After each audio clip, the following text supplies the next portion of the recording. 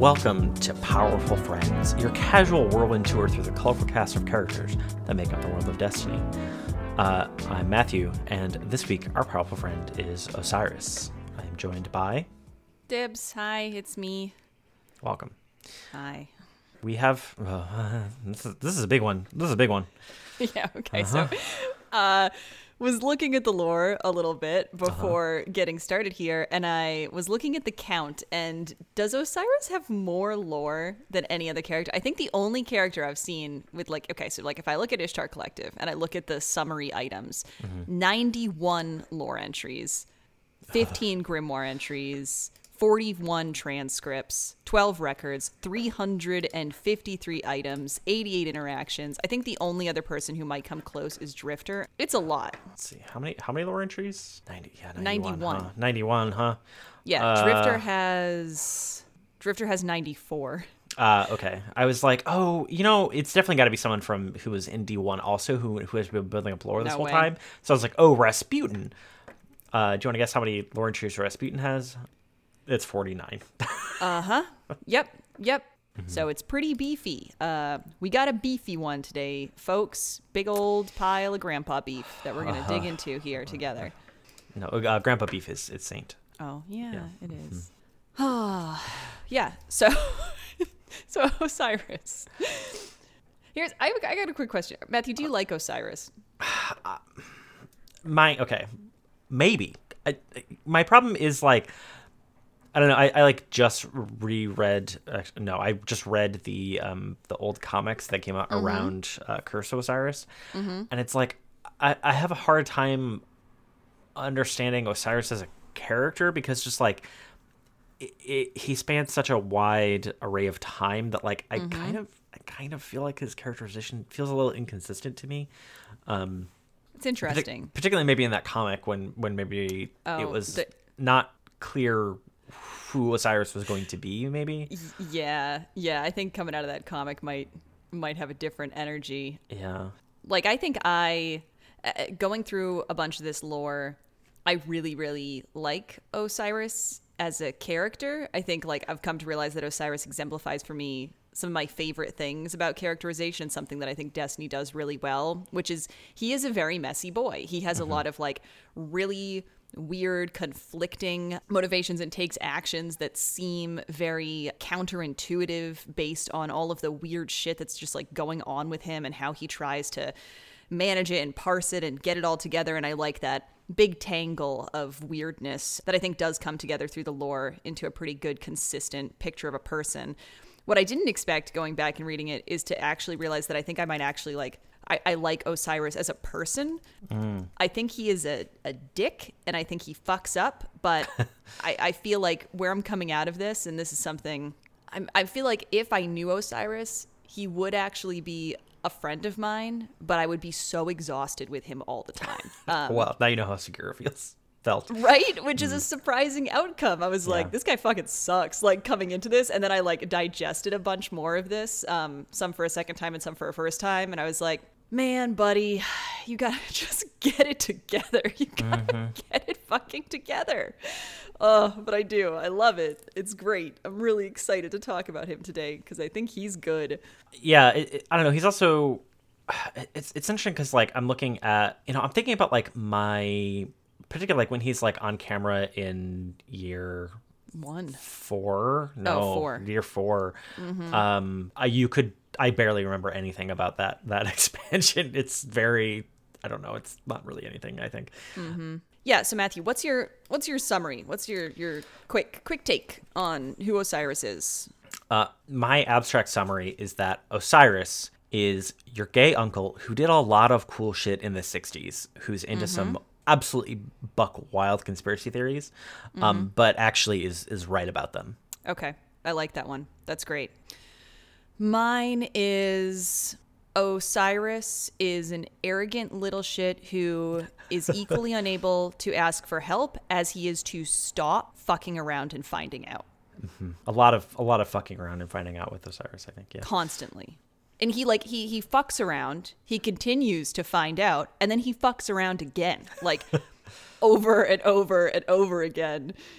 Ugh, my guy.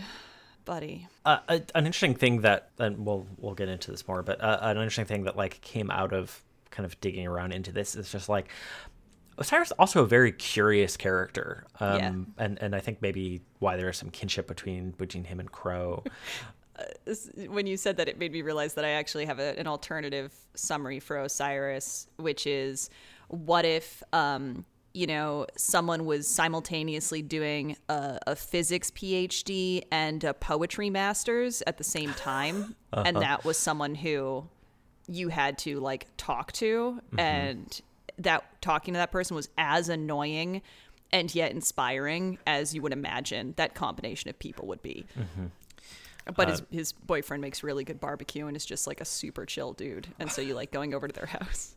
So let's see. So the first, which is, we have a lot of material now these days. Like, we have a record in the lore book, The Pigeon and the Phoenix, which came out during the season of the Dawn, that tells Osiris and Saints stories like pretty well, fills in gaps that we had missed, including a moment where we see the youngest version of Osiris that we've ever seen, which is when he is hanging out in the woods by a fire, baby guardian Osiris, who is still an old man. Like, I love that, like, which is something that brings up a really interesting point. Like, he is rezzed and seems to be rezzed at like age 50, which makes me really curious as to like, when we get rezzed as guardians, do we get rezzed at the age that we feel like our soul is? You know what I mean? Are we just like, this is the truest form of myself, and so like this is the self that I come back to be? And do we age? Like, is it the type of thing where, like, after 200 years, we've put on another 5 or something? No, right? Like, we keep coming back at that self that makes the most sense to us. And then we kind of, like, psychologically age when we get tired, like Zavala's getting a little bit worn down. But that's it, right? Like, I think we are kind of, like, frozen in time. I have to interpret this as, like, your guardian is roughly the form of like that you were when you died, like when your original pre-guardian self died. That's where you're at. Yeah. But yeah, so I'm gonna read out like 2 parts from these 2 introduction sections called Moth to Flame. Oh, which that title also, man, I love him. He's so sad. Like, he can't stop. He can't stop fucking around and finding out. So this one reads, cinders spit, washing faint light over Osiris's lone face. The woods behind him formlessly melt into midnight nothing. Sagira moves across his shoulder, distant serenity. She is a small diamond, instilled isolation, a playful flitter blinking along thermal plume. Pensive focus slows the physical. He is alone in the world. Intrusion no more. There is a point in the depth. It cannot be viewed directly. Delve, dive, deeper. The fire's going out. Cloying worldly noise rushes back in. Aren't you cold? I wasn't. Osiris rubs his brow and stirs the fire. Thank you, Sagira. It's not going to get any clearer just because you want it to, Osiris. You need time. Osiris clenches his jaw. He feels himself standing in wide shallows, gaping at unrecognizable profundity. Why did you choose me? Osiris's voice is hollow. He flattens a palm for Sagira to perch. You have a spark. Her voice is warm air. The fire pops. A spark. Frustration lines his face. This world is dying over and over again. So were you. I dragged you back. Sagira allows Osiris's hand to cradle her shell. I raised you until you could stand on your own. You'll do the same for them, in your own way. Her words linger in his ears with sweetness. I don't have your patience, Sagira. He takes in a slow breath and lets it out. And then some really shitty Iron Lords show up at his campfire, basically saying, like, you're burning our wood. If you're going to burn wood that belongs to someone else, I'm going to cut your arm off or I'm going to kill you, you shitty old man. Sure. Like, just yell at him. And he's like, he says, given immortality and all you can think to do is grab what's around you, what a waste. And this shitty, warlord is just laughing at him and being like, well, cool, I'm just going to kill you. And Osiris is like, are you sure about that? Think about it. I'm going to give you a minute to, like, turn around and change your mind. And the guy's like, no, I'm covered in guns. I have a ton of people with me. You're a shitty old man who needs to show me respect, and so I'm going to kill you. And so there's this part that just says, which I think I want to read these two because it's like the contrast of Osiris, right? I have a dozen guns at my back. The warlord puts pitted iron to Osiris's hood. I have a spark. Flame engulfs Osiris, erupting into wings that cast back the night from the shadows. A white, hot blade extends from his hand. In one swift motion, Osiris cuts the warlord down to a sizzling heap, snatches his stunned ghost from the air. His gaze shifts to the people to catch sight of their backs as they run into the woods. His attention snaps to the ghost. Why this man? Osiris douses his flame. Get off me! Sagira compiles herself back into existence. You, sister, help! Okay, hey, he's not going to hurt you. Talk to me. Pretend like he's not there. Sagira aligns herself directly in front of the ghost. Their irises lock and twitch erratically in sequence. Oh, let him go. Osiris releases the ghost. Dissipates Sagira? He needs someone strong, a fighter. Nothing more? Sagira pauses. The traveler was wounded when it created us. That pain echoes. Some of us make choices we shouldn't. Some of us are scared. The process isn't streamlined. Flaws. Osiris shrinks against the forest's aphotic density. If there are flaws in the light, then it could be corrupted. It is not indomitable, and so, in time, would be challenged. So, like, this is just the first time Osiris exists, period, in the lore. And I think it's really important and beautiful because, like, first of all, it speaks to the fact that Osiris and Sagira, like, love each other and need each other. The fact that one of the first times Osiris speaks in lore, he says thank you to Sagira for reminding him to put wood on the fire so he doesn't get too cold is really soft and important and something you would never, ever sort of associate him with if you just sort of hear him in game and don't see these parts of the lore. And the fact that he's always, like, far back in himself, this thing of, like, delve, dig deeper is something that, like, keeps coming up for him. And this contrast of him being someone who is tired and full of sympathy for the world and wants people to be better and wants to figure out how to build a future that is brighter, but at the same time is full of so much bitterness and fury for people wasting their chances, and is also just a really big badass who can just destroy shit when he wants to. And I think those are key parts of Osiris for me that come right to the surface in his very first moments of existence. Osiris is like, he's kind of like this fantasy of, like, he's Gandalf, right? He's like super smart and super powerful and, like, tired and gay and has all of this, like, furious power that he chooses to keep unsheathed, but is like, oh no, don't fuck around with Gandalf. Like, he'll fuck you up. If you he will fuck you up. He will absolutely, like, fuck you up. With that appreciation for, like, all that life can be, right? Like, when you can see how, like, bright existence is, it's interesting that it comes hand in hand with this utter cynical willingness to cut down anything that tarnishes that or throws that away. It's just this idea of, like, this is so fucking unbelievable. Look at this. Look at grass. Look at this shit that exists. Holy shit. Can you believe this? This is a miracle. Like, how can you just, like, look at, like, an infinite amount of miracles and then just show up at an old man's campfire and be like, I'm going to cut your arm off because I own that wood. Like, no, I'm going to murder you. Like, the rage that comes with that level of appreciation for life, I think is really interesting. It's also, I mean, like, I don't know. I like the Dark Age quite a bit. When they make the HBO series, I want them to set it in the Dark Age. That would be so sick. Fellwinter shit. Yeah, they can also, like, that's a period where you can kind of, like, do a lot of shit without too much. You can kind of, like, contain the repercussions by way of time. Yeah, you kidding me? Deadwood meets Destiny. Fuck me up. Please. Fuck me up. Please. I'd be set for life. That's everything I need. Sorry, I'm fanning. Let's I'm write fanning some pilots. myself. Let's write some TV. John HBO, if you're listening, hit us John up. HBO, please, give us a call. But yeah, like, it's also interesting to think of, like, Osiris and Drifter, like, running around in the same era as, like, two, like, diametrically opposed characters of, you know, just the rat, like, running around through, you know, bits of driftwood trying to find salvage where he can, and Osiris just being tired and infinitely powerful. Yeah, I mean, the thing that's so wild about this is like we see from other characters that are new in existence, new lights, especially in the Dark Age.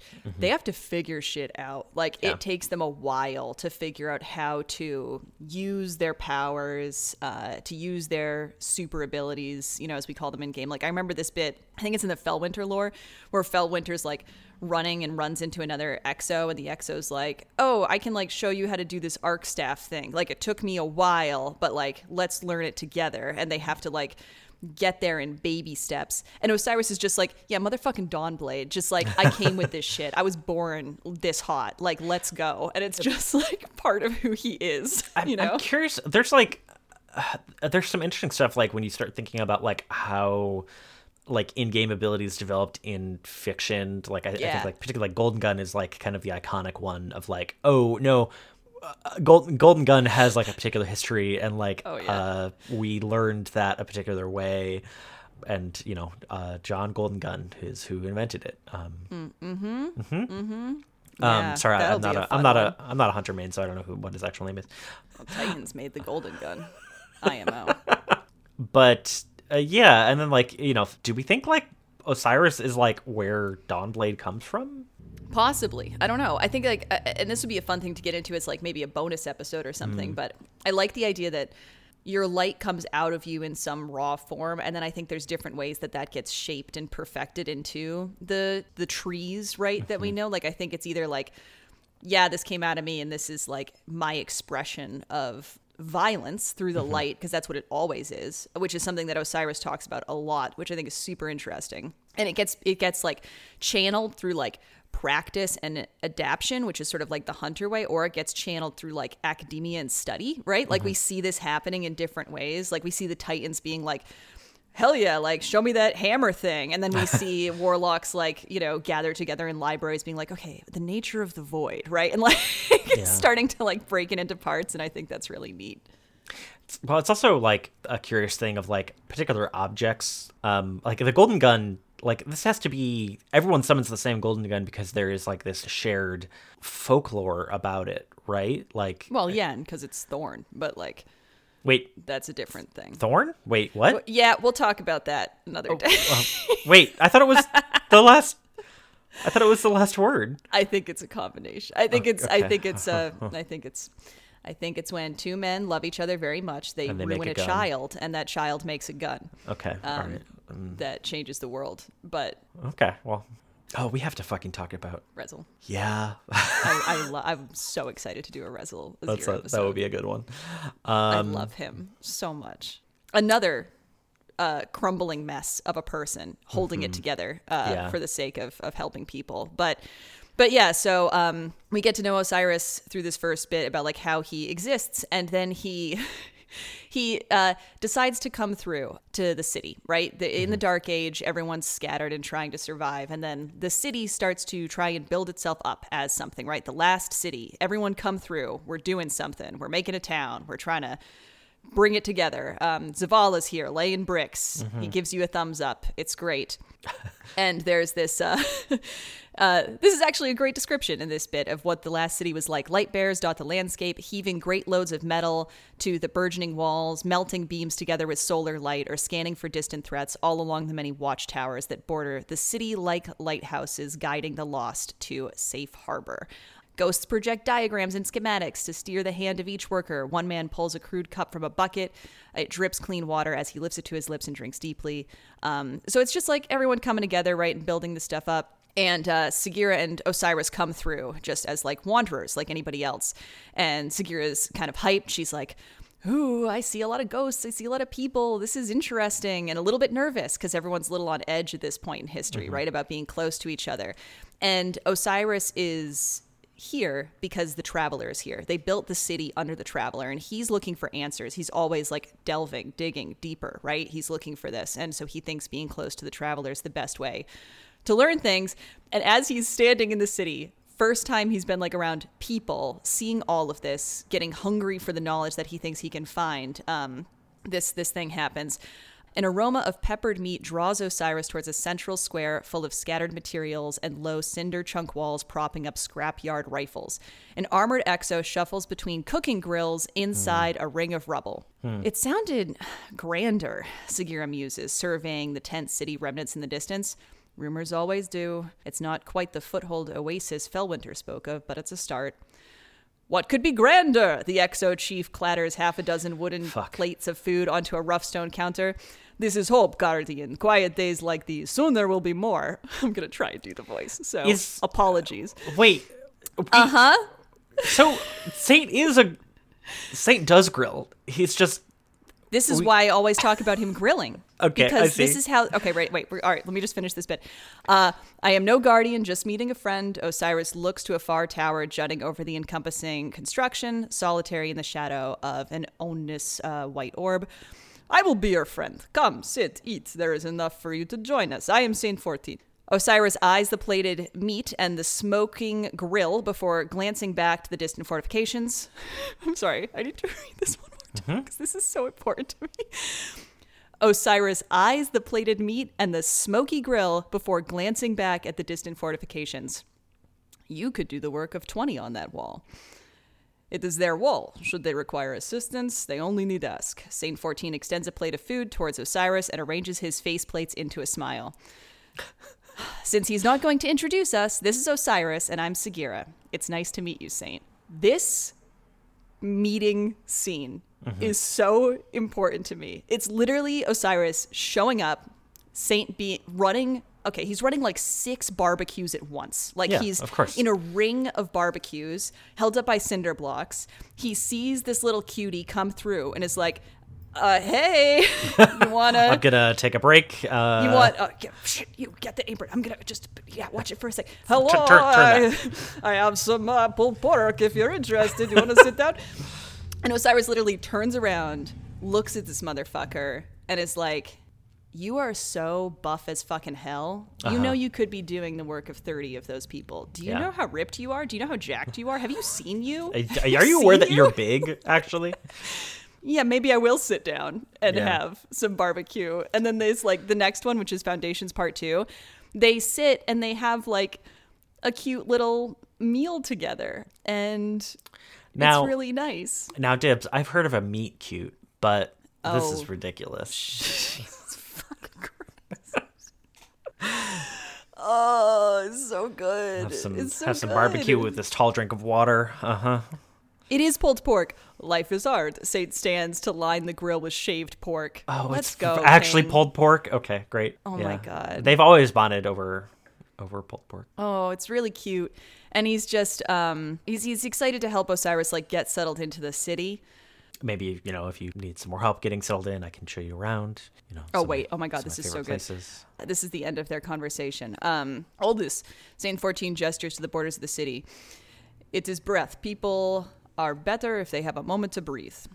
You think so? Which is just like, Osiris is like, yeah, you think people are good? I do. And I think you will come to see I am right. Ghosts make the loop. Sagira laughs. Maybe. Thank you for the food, Saint 14. You are welcome. Osiris's shoulders slacken. Does this taste burnt to you? No. What a good lore book. Oh man. Yeah. So that's how they meet. That's how Osiris and Saint 14 meet each other, eating barbecue in the city, and Osiris telling Saint that he's jacked as hell, and then them arguing about a little bit whether people are good or not. I like. Oh no. Sorry, I was just like, in my head, I was like trying to assemble a montage of like the two of them eating the same meal together over like centuries and centuries. And you know what? In some of those middle parts, they're not with each other. Yeah, they're not with each other for a long time. And that's sad. Yeah. But so this is how Osiris comes to the city. I think there's a bunch of parts here that we don't see, the city coming together, people starting to live in it. Osiris continuing to do work and build theories. I think the next time we see Osiris is Six Fronts, right? That seems right, because that's also like, that's Fallen perspective lore, right? Yeah, exactly. Which is sort of like, so Six Fronts is like, hey, we built this cool city that's supposed to protect everybody, and then, guess what? People want something safe, right? The Elixni would love a big safe city. And so the Elixni do this like concentrated attack against all 6 fronts of the city. And that's an attack that seems like it's going to succeed until it doesn't, part of which is due to Osiris. There's a description of 6 fronts in this like Elixni poem that's in the Grimoire 2nd volume.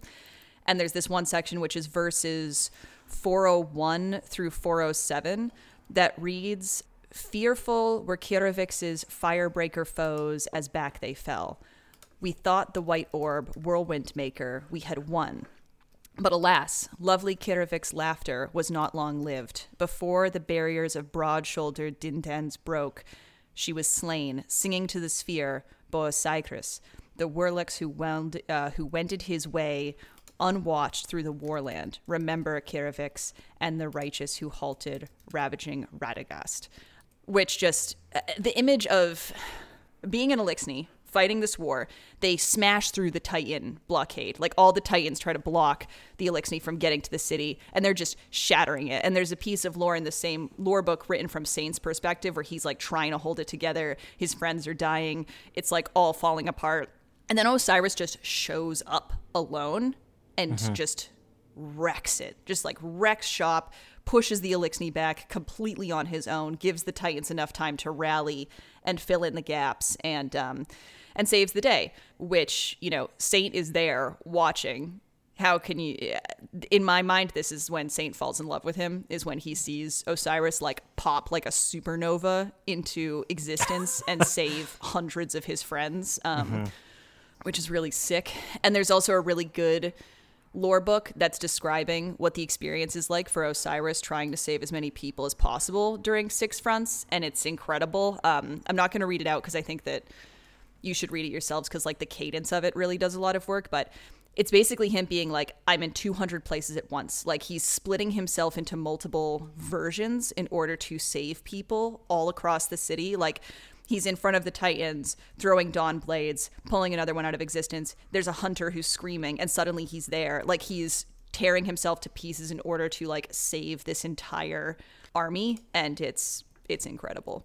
Wait, has Osiris always had timey-wimey stuff going on with him? I don't know. The way that it's written in this book is very suggestive of like him doing that stuff. You know what I mean? Him being like, I am everything and I am nothing. Like I am tearing myself apart. It's called Thin, this lore book. It's basically like what's happening in his brain when he rips himself apart into all of these stretched thin pieces of his light in order to snap back and forth to all of the different fronts at once. And there's lore of people remembering this battle being like, I saw Osiris on the Western front. And someone's like, no, I saw him on the Eastern front at the same time. Like, and that's pretty wild. And then like at the end of this battle, they all get together. There's an entry called Breathe where everyone's sort of like catching their breath. And Shax is like, yo, you're badass. What the fuck? Who are you? Like, how did you do that? And they all sort of regroup. And Osiris is like there, but he's bummed. He's like, a lot of people died. Like I almost broke myself into 1,000 pieces and still a lot of people died. I think it's one of the early ones. And this has been a thing with his lore throughout, but I think this lore book really brings home. Osiris has a very complicated relationship with the nature of the violence that makes the light. Like he has a lot of resentment for the fact that the Traveler lets death happen, and that the way the Traveler has gifted them with light is through violence. Like I get this vibe reading a lot of this lore that he's consistently haunted by this idea of like, is life by nature violent? Like, will we ever be able to escape this cycle of violence that like kills and kills and kills? And is this all that we're ever going to be?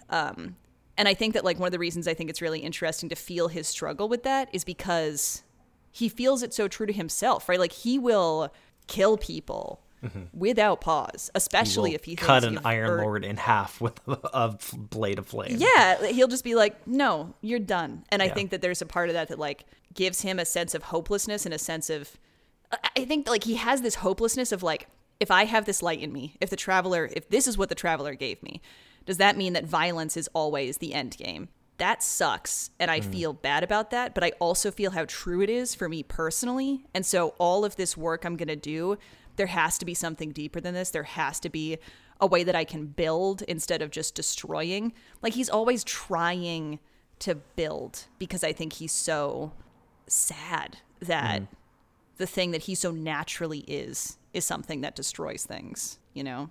Yeah. So does he become the Vanguard commander in the wake of Six Fronts? And it's really cute. Okay. There's web lore that describes it. I think it's just called Vanguard Commander. Yeah, the web lore is just called Vanguard Commander. And is this about Osiris becoming Vanguard Commander or Saint becoming Vanguard Commander after? Yeah, it's both at the same time. So they are standing together, like looking out at the battlefield. And Osiris is like making fun of the fact that Saint 14's commander title is hilarious. And he's kind of like ripping on him for being like, your dad is such a politician. Saint's dad was like the speaker of the city, which is basically like the prime minister or whatever of the city. And Osiris is giving him a hard time about that stuff. And he's basically saying like, but you've done a good job. Like this is a good job for you. And Saint's like, I can't keep doing it though, is the thing. Because my dad wants to send me out to, and this is the quote, strike first at the fallen. Like, his dad is going to send him out there to kill a bunch of fallen off world as like a preemptive strike, which is rough. And Osiris says, so it says, take the fight to the fallen, seek them out beyond our borders, find whatever they are, strike first and hard. This is precisely what I mean when I say the speaker likes to lead you astray, Osiris mutters. And Osiris starts talking about the fact that, like, he says, the fallen are not so different from us. How hard would you fight if the light were taken from you? And he's basically like, your dad sucks. Like, your dad is using you as a weapon that he can just point at things. And that's not fair because there are things that weapons don't deserve to be pointed at. We'll get there. But the speaker, as a character who seems very major, but, you know, we got very little of in D2. Going back to those comics where we see a lot of the speaker, hey, fuck the speaker. The speaker sucks. Extremely not a fan of it. Yeah. And Osiris also extremely not a fan of the speaker. Osiris is right. Yeah. I was shocked when I read all this lore about how much Osiris is fucking right about. You know, he's really arrogant, which can make it a little hard to be like, yeah, he knows what he's fucking talking about. But he does, like, most of the time. And in this case, he totally does. But then Saint really turns it around on him, and he goes, yeah, so I got to go do that. I love my dad, and so I am going to do it. And by the way, I told them to give you my job. And Osiris is like, what? You did fucking what? And he's like, yeah, I told them you would actually be the best person for it because you actually do care about people and you actually are good at this. And Osiris is like, wait, you're actually going to let me get into all that shit? Like, for a minute, he's like, you're going to let me read all these secret archives? Like, you're going to let me, like, get into the vaults? You're going to let me control spies? Like, you're going to let me see all this shit? And Saint's like, I am, because I think you're someone who cares about people and actually wants them to be safe. And so, yeah, do it. Yeah. And Osiris is like, yeah, I will. And it's the way he says, like, yeah, I will is very much written as like, yeah, give me those books. Like, I want to learn as much as I can. But you know, it's also because he's like, I think I can take care of people more responsibly than the speaker can. So, okay, wait, hold on. A timeline of Vanguard Commander positions. Saint 14 for 30 seconds. I think it might have been a little longer, but yeah. Do we know who was commander before Saint 14? No, I think this was when they put it together for the first time, because there is a lore book where they're all like talking about how what to do, like what is the Vanguard command gonna look like, and it's another one which is like, this is where the speaker and Osiris's shit like starts from. Is the speaker being like, we have all these factions in the city, right? Like, we have all of these little groups, and they all are pushing for the change they want to see, and they all want representation, and it's getting very messy, and people are going to start fighting, and it's going to be a real bad time. And like, the original Vanguard is like talking about this, which is like Talua Fairwind, Saint, and Osiris and the speaker. And I think a couple other people are in the room for that conversation too, like maybe Ikora, but I don't know for sure. And in any case, the speaker is like, here's what we're going to do. We're going to have anyone who's done violence, you're out. You're banished. Any factions that are left, if someone thinks they've done violence, we're going to investigate it. And if it can be proven, like in quotes, they're out too. And then each of these factions can make a pitch to us about why they deserve representation. And the ones that make the best pitch can stay. And everybody else is going to have to fuck off. Everybody else is going to have to leave. And they won't get a voice. And Osiris is like, you can't just tell people whose voices matter. Like, you can't just be the person who says you get to speak and you get to speak, but not you. That's going to be a problem. Mm-hmm. And he's like, well, I'm gonna, because I got to do something. And everyone votes, and Osiris is the only one who votes, no, this is not how we should do it. And then that's sort of like the beginning of the end for that whole, for Osiris's life in the city, I guess. You know what I mean? Yeah. This is the thing. You make a city, you defend a city, and then the real work is how that society comes to exist and how representation forms and what you do once you have that room to breathe. And inside of that is when Osiris starts to cause like trouble in quotes. And I took me a little while to be like, okay, what was the beef, right? Like, what did Osiris do that pissed people off so much? And I think it literally is just Osiris saying, we should understand the darkness. So the comics show this moment in time. Mm-hmm. But they also like don't make it especially clear exactly like, okay. So Osiris is the Vanguard commander.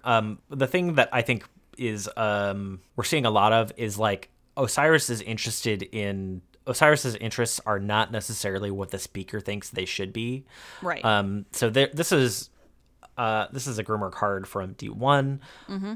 the Osiris card, which is an interesting card because I'm not sure who the author is of it. Mm-hmm. It is driven from a very particular perspective, but you were a mighty warrior. I watched you at Six Fronts and heeded the call of Saint 14 to appoint you Vanguard commander. Oh, is this the speaker then? It's the speaker. Yeah. Okay. Even when the Concordat claimed to have records proving you were a Golden Age experiment, misincarnated as a human by an inept ghost. Saint 14 assured me you were just a man without much patience for obfuscation. Aww. I watched as you grew tired of strike missions and the grueling, unproductive sessions with the Cryptarchs. That was when I took you under my wing. I saw our future in you, but your curiosity was voracious. How much of Guardian's personality and memories were true? How much had been fabricated by their ghost? Did Guardians share particular personality traits? A willingness to yield to authority, a tendency to do anything anyone asked for the promise of uncertain reward, a blind knight-errant mentality? Had the Traveler manufactured all of you as living weapons? Hold on. I'm sorry. Quick pause. Yep. Is Osiris concerned that the Traveler made itself a clone army? The Traveler is Emperor Palpatine, confirmed. Yeah? For real? Like, Osiris is like, did they only res people who would take orders? Did it only res people who were inclined to violence? Did it only, like, do these things to make itself a little clone army that would just do whatever it says? That kicks ass. That's wild. I think this speaks to Osiris, like Crow, like Oryx, has at the core of him, like, curiosity. It's like warlocks are prone to want to delve into secrets, but Osiris is like that turned to 11. Osiris is like the poster boy of like wanting to know things about this world that they have been dragged into. Yeah, and he's a cynic. Like, he wants to be a hopeful person, which I think is why he falls in love with Saint, but like he is a cynical person who's going to find, like, when we get into the Gardener or whatever, we will talk about if we think the Traveler actually is, mm-hmm. Darth Sidious or whatever, and would actually make herself a clone army just to go die, which I don't think we do. But like, for him to be like having that cynical curiosity of, why was I made? Why are all of us made? Was it just to serve an endless cycle of violence? I mean, that's the thing, right? Like, as he's pushing against these questions that question the Traveler, that question the nature of the light, that seek to understand the darkness better and understand what that dividing line is between the light and the darkness.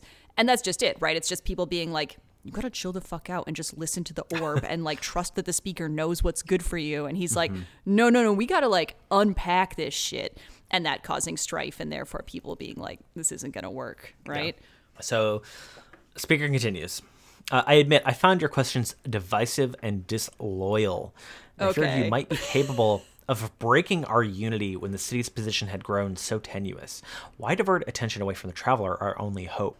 So this last paragraph is like gets into the beef, but like especially like reading the comic, like the speaker was a politician. Oh yeah. Is like the thing that like was not necessarily clear to me as like a Red War campaign player, where The all we speaker see is- It's the shittiest combination of church and state, right? yes, well, like in that Red War campaign, we see the speaker as like a tortured prophet, Yeah. and he is like that characterization is like kind of I don't know, like I came away from that thinking like, oh yeah, the speaker is good, and then well he's dead now, so it doesn't matter. We can say whatever we want. Yeah, Saint's not here yeah, right now for now. in the living room. Yeah. Yeah, but then yeah, like going back, it's like particularly in the comic, like the speaker is very even like playing D1 a little bit. Like the speaker is, I don't know, the speaker. I haven't finished all of the D1 campaigns, but like the speaker is kind of a nothing character so far in like the year one stuff that I finished. Like you go and the speaker's like, hey, go here, get out. See, yeah, the Look at speaker's my cool telescope. All right, bye. if the speaker's like, "What's up? I'm a prophet. I talk to God. God talks to me. God doesn't talk to you. I know that's a bummer for you, and it makes you a little sad. But God does talk to me, and God said, pay your rent." Yeah, To me. It's No. like the worst version of. It's like the worst pope you could imagine, but like under this facade of like righteousness and like duty and order and things like that. Yeah. And I think there's a lore book that's like fully the speaker's perspective that like adds some new shades there. That's good. But yeah, we can. It'd be good to do a speaker one at some point because there's a lot of shit to dig into. Yeah, this is the final thing I'll read from this Grimoire Yeah, card. yeah. And then it got worse, dabbling in Thanatonautics, which it's okay. Sidebar about Thanatonauts. Yep. Mm-hmm. The Thanatonauts are like a sect of warlocks who think that they can like learn about the universe through death. Toland and, like, was dying. super into it, right? Toland was Yeah. super into that. They'll just like go throw themselves off a cliff and like resurrect Mm-hmm. themselves like 100, 200 times, thinking that like they'll be able to like learn something from this. Yeah, they're interesting. Dabbling in Thanatonautics, Ahamkara lore, chasing after Zur, and there's no accent on the U and the Zur, and the tricks of the Nine. Launching expeditions into the reef and beyond at a time when ships were irreplaceable. Okay. Your quest split Guardians along ideological lines. This was your greatest crime. Hunters chose to pursue your visions instead of protecting refugees. Titans assembled teams to chase a legendary vault of glass instead of striking the fallen. And warlocks turned away from the study of the traveler in favor of your ultimate obsession, learning the exact nature of the darkness. Right. So I see this and I see this is not necessarily about heresy. It's like you're doing a bad job as the Vanguard commander. Yeah. You like Osiris as Vanguard commander is, I think, like very. I don't mean this in a damning way, but like very selfish.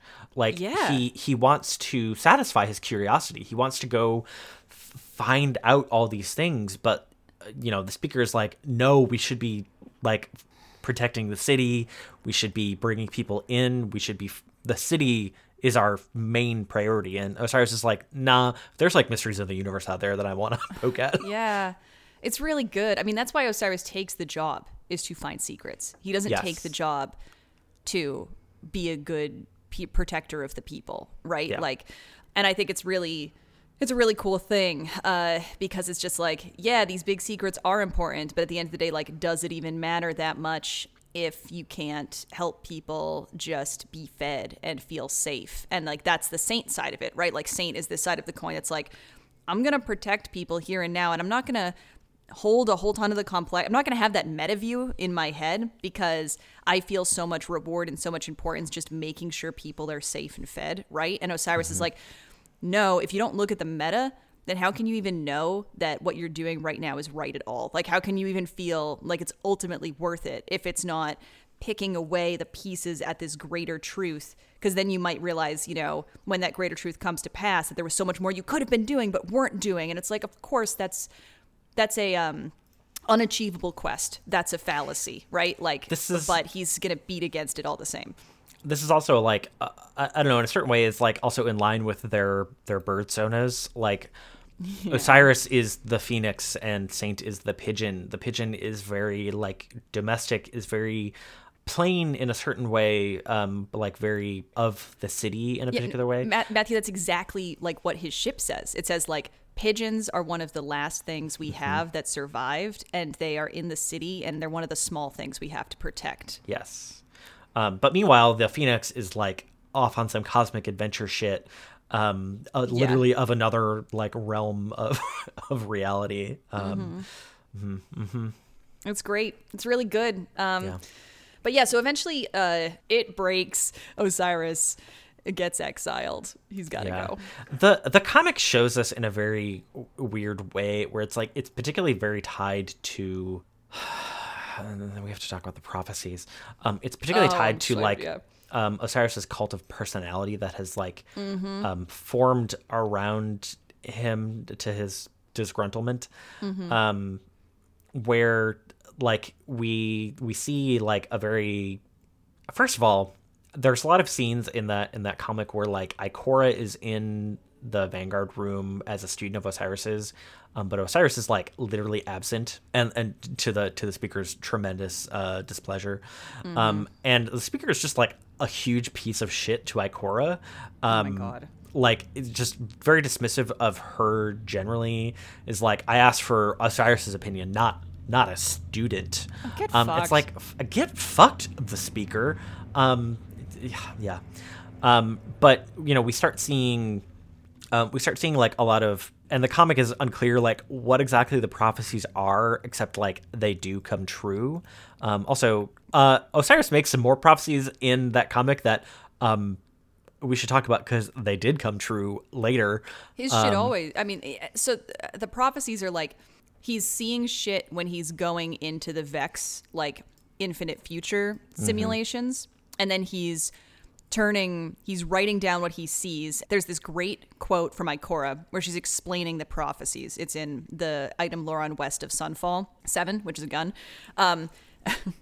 Go figure. And she says, she's explaining like, okay, the prophecies are shit that he saw. We've got to understand prophecies always with the provision, of course, that prophecies are easier to interpret when you're looking back, right? You can kind of make anything fit. And then she says, as to why he had to write the prophecies in iambic couplets, simple. Vanity.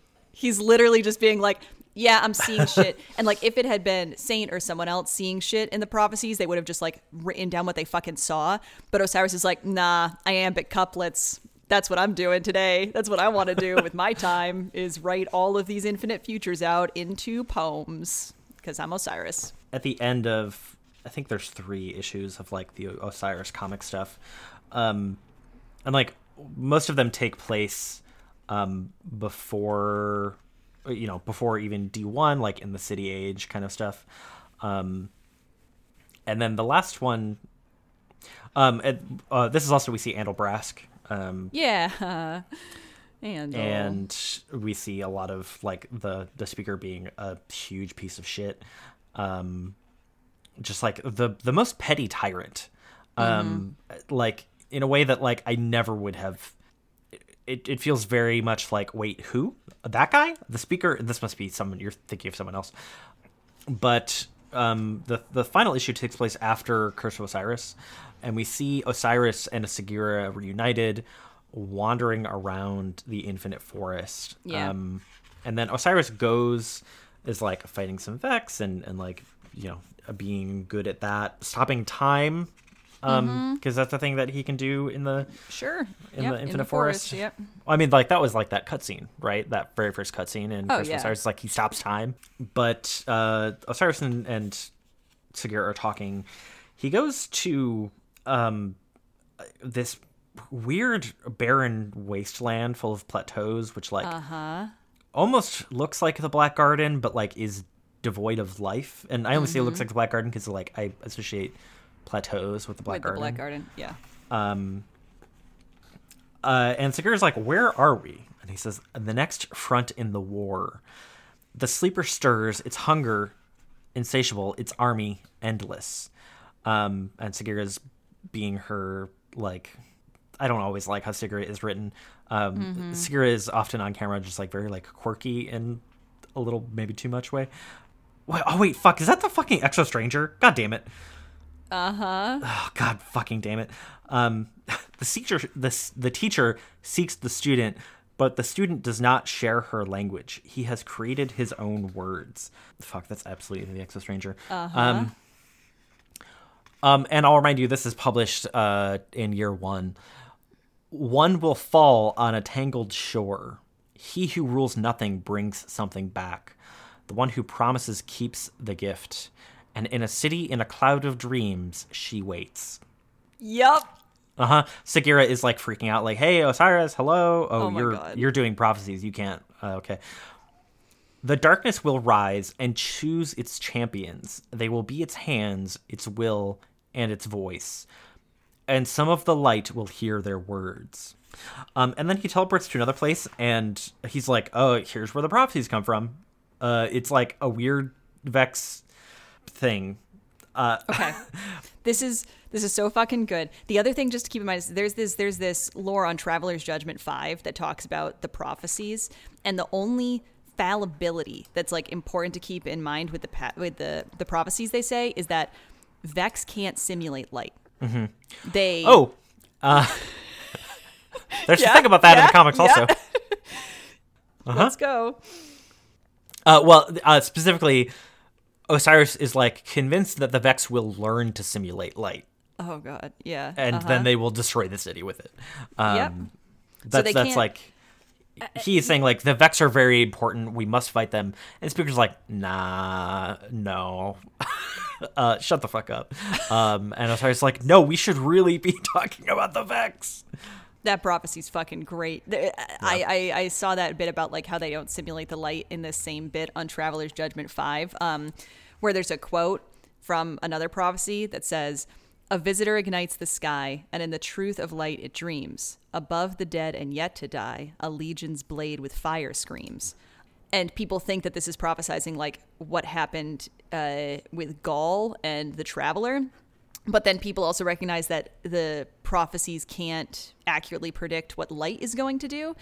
And so this person says, based on this, I must assume, 1, either verse 5 does not refer to the Traveler's awakening, or 2, Osiris has a prophetic resource at his disposal other than the forest, which is just, there's some good shit. These prophecies are cool. I mean, I'm such a sucker for prophecies, though, like in general, so... The theory in vogue right now with the followers of Osiris is that the first 5 verses refer to the Black Guardian. That's great. It's very good. Give me that one more time. Give me that one you read. I need to sit on that. Which one? The one with Crow. Wait, the one with Crow? What? You said someone falls on the tangled shore. That's fucking Crow. Oh. Yes. Sorry. 1 second. Okay. Here are the prophecies that Osiris delivers in the last issue of the comic, in like one of the last pages. The sleeper stirs, its hunger insatiable, its army endless. The teacher seeks the student, but the student does not share her language. He has created his own words. Okay, that's fucking Eris. While staring at a figure who must be the Vex, the Exo Stranger, must be Elsie. Wait, that one? Because I heard that one as the darkness seeking Eris, and Eris not sharing the language, and Eris interpreting the language. Well, I mean, like literally, like in this barren wasteland that he has teleported to, there is another figure. It's snowing. It's a silhouette, but like, hold on, just Exo Stranger.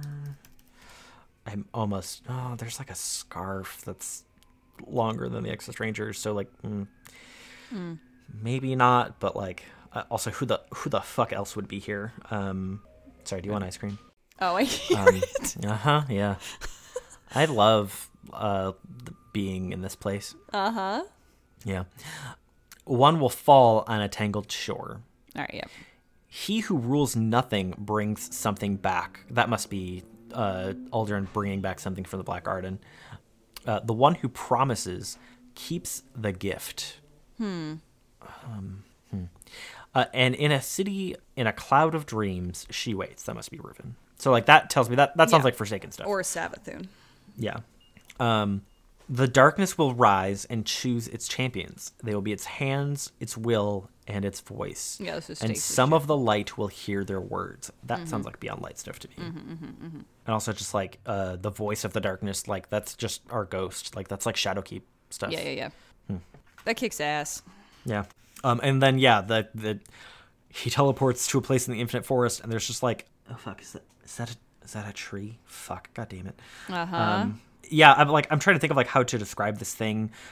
It's like the top of like a Vex tower. It's like a semicircle. It has like these two big wings extending out to either side, and there are like beams of light trickling out of it that are I would describe them as being tree-like. Thinking about like maybe like how time is represented. So yeah, I think this is this just like the Oxa machine or something like it, like a machine to look into the future. Good shit. Yeah. Yeah. In any case, Osiris on some truth. Is seeing some truth. The thing that's fascinating to me that I want to call out about this is that, which is looking ahead a bit, but Osiris's relationship to the prophecies and fate and history has changed. Like, I think at this point in his life, like at this point in the story, he thinks about this very much as like, there's a truth here. I'm going to find it. These prophecies are talking about things that will come to pass. And we hear him in the most recent couple of seasons talking about this stuff as being much more in flux. Like he talks a lot about the fact that he doesn't actually think stuff is fated, that he doesn't actually think that there is a predisposition in the shape of the universe, that he thinks we can change things and that we are changing things and that we actually don't and never will have a full appreciation for how much is in flux based on the very nature of the universe's flux, right? Like this is something that he expresses a lot in his more recent lore. And I think that's really interesting as like a shift for him, right? Whereas this is just like, I'm going to get these pieces broken out. I'm going to line them all up. It's going to make sense and I'm going to solve it. And now he's very much like, that's never going to happen. The best I can do is try to have information, but I have to recognize the fallacy in that information as being as infinite as the possibilities that created it, right? Yeah. But yeah, anything else you want to talk about in terms of the prophecies or like why he left the city and that sort of stuff? Wait. In the comic, the speaker is like, I will... Here, let me just pull up the page. But the gist of it is like, I am going to banish Osiris, particularly because like there is all this shit from his followers. Yeah. And like the speaker sees this and is like, this is heresy. Like his followers are like, Osiris is like, okay, I have entertained these people and like I talked to them a little bit, but they're taking all my stuff the wrong way. What I'm doing is science. It's not mystical. It's not magical. There's a really great sequence. Osiris is talking to Ikora and he's really frustrated that like they're getting his research twisted. I'll choose my words carefully, my student. I promise you, once the fruits of my research are available to read without distortion, the followers and the speaker alike will stand down. They'll see that what I speak of the future, it's data-driven predictions, not some, and then you turn the page, and it's some guy on the street, like, holding a big book, shouting, prophecies, supplies are limited, please, form a line, and people are like, I'll pay double, give it to me, I'll pay triple, quadruple. Bitch, don't write them in couplets if you don't want people to turn them into religious text. Yeah, Like, and so, like, there's this poster where like Osiris is like depicted very like heroically. It's very like this ostentatious thing, like prophecies of Osiris. Learn the future. Know the traveler's true purpose. Prepare for the darkness. that's so funny. And the speaker sees this and is like, and Saint is with the speaker trying to talk him down. And the speaker's like, collect them all, every copy, and burn them. I will not have this heresy infecting my city. Yeah. And then Ikora so, like, says in another piece of lore that she did collect them, like he said, Yes. but she hid them all in her own library because she doesn't believe in Yes. burning books. But like they win in the comic, at least when like the speaker is like, by the way, big, I don't know, like this version of the speaker is like so wild to me. I know what they say of the quote unquote great Osiris. He's a hero, a warrior, a guardian, a scholar. But I speak for the traveler, and I know the truth. Wow, Osiris is an apostate, a deserter, a coward, a traitor. My children, we must act. The fate of the traveler, of humanity, will be decided here. Osiris is a viper, a cancer, and we must cut him out. Like, the speaker is just a heel in this comic. Like, it's That's wild. ridiculous, yeah. Yeah. Sorry he's, fucking your kid, but you don't have to go off like that on him. Jesus. And then, like, Shax and Ikora are in the room, which, like, Shax is not on the... I don't know why Shax is here. The comics are... Shax would not be there. Shax would be like, I don't know I why. have better things to do with my time. Yes. Anyways, but the, like, Osiris... So, and I further removed that should Osiris resist this ruling, such punishment must be brought to bear on him that he's basically making the motion to exile. And Osiris comes in and is like, that will not be necessary. And basically just like does the, you can't fire me, I quit. Yeah, exactly. Yeah. So yeah, some conflicting viewpoints about how that all went down. Yeah. But he does leave and is wandering around the universe seeking these truths. And there's a lore entry in the Pigeon and the Phoenix called Transient, which sort of captures the energy of this time well, I think. And it's a series of messages that are sent between Osiris and Saint.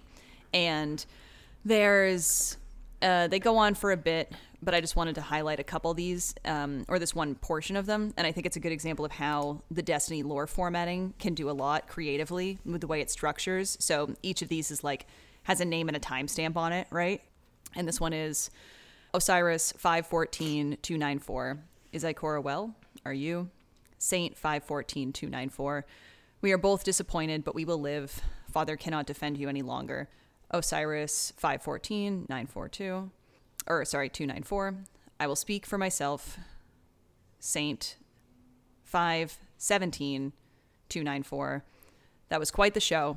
Where are you? Osiris 62-294. Finding answers. We will speak soon. Osiris 929-296. Where are you? These are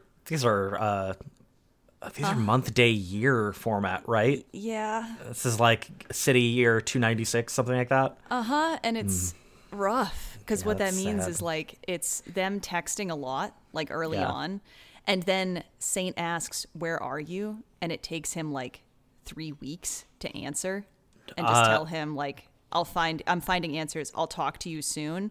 Yeah.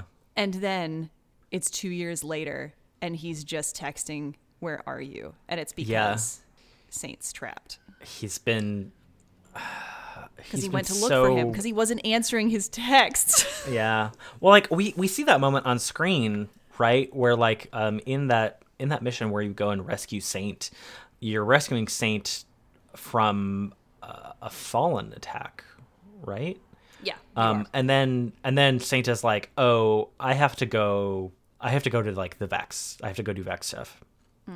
But like, I always thought it was weird that like Saint is like kind of known, I think in my mind, as like being first and foremost like a loaded term, but a crusader against the Elixni. And then we see him like just totally shift track and like go to fight the Vex. Wow. Which, yeah. Because he's looking for Osiris. Yeah. Osiris is an agent. All right, bye. Yeah. Because like at this point, Osiris is like floating around, right? Like trying to find truth.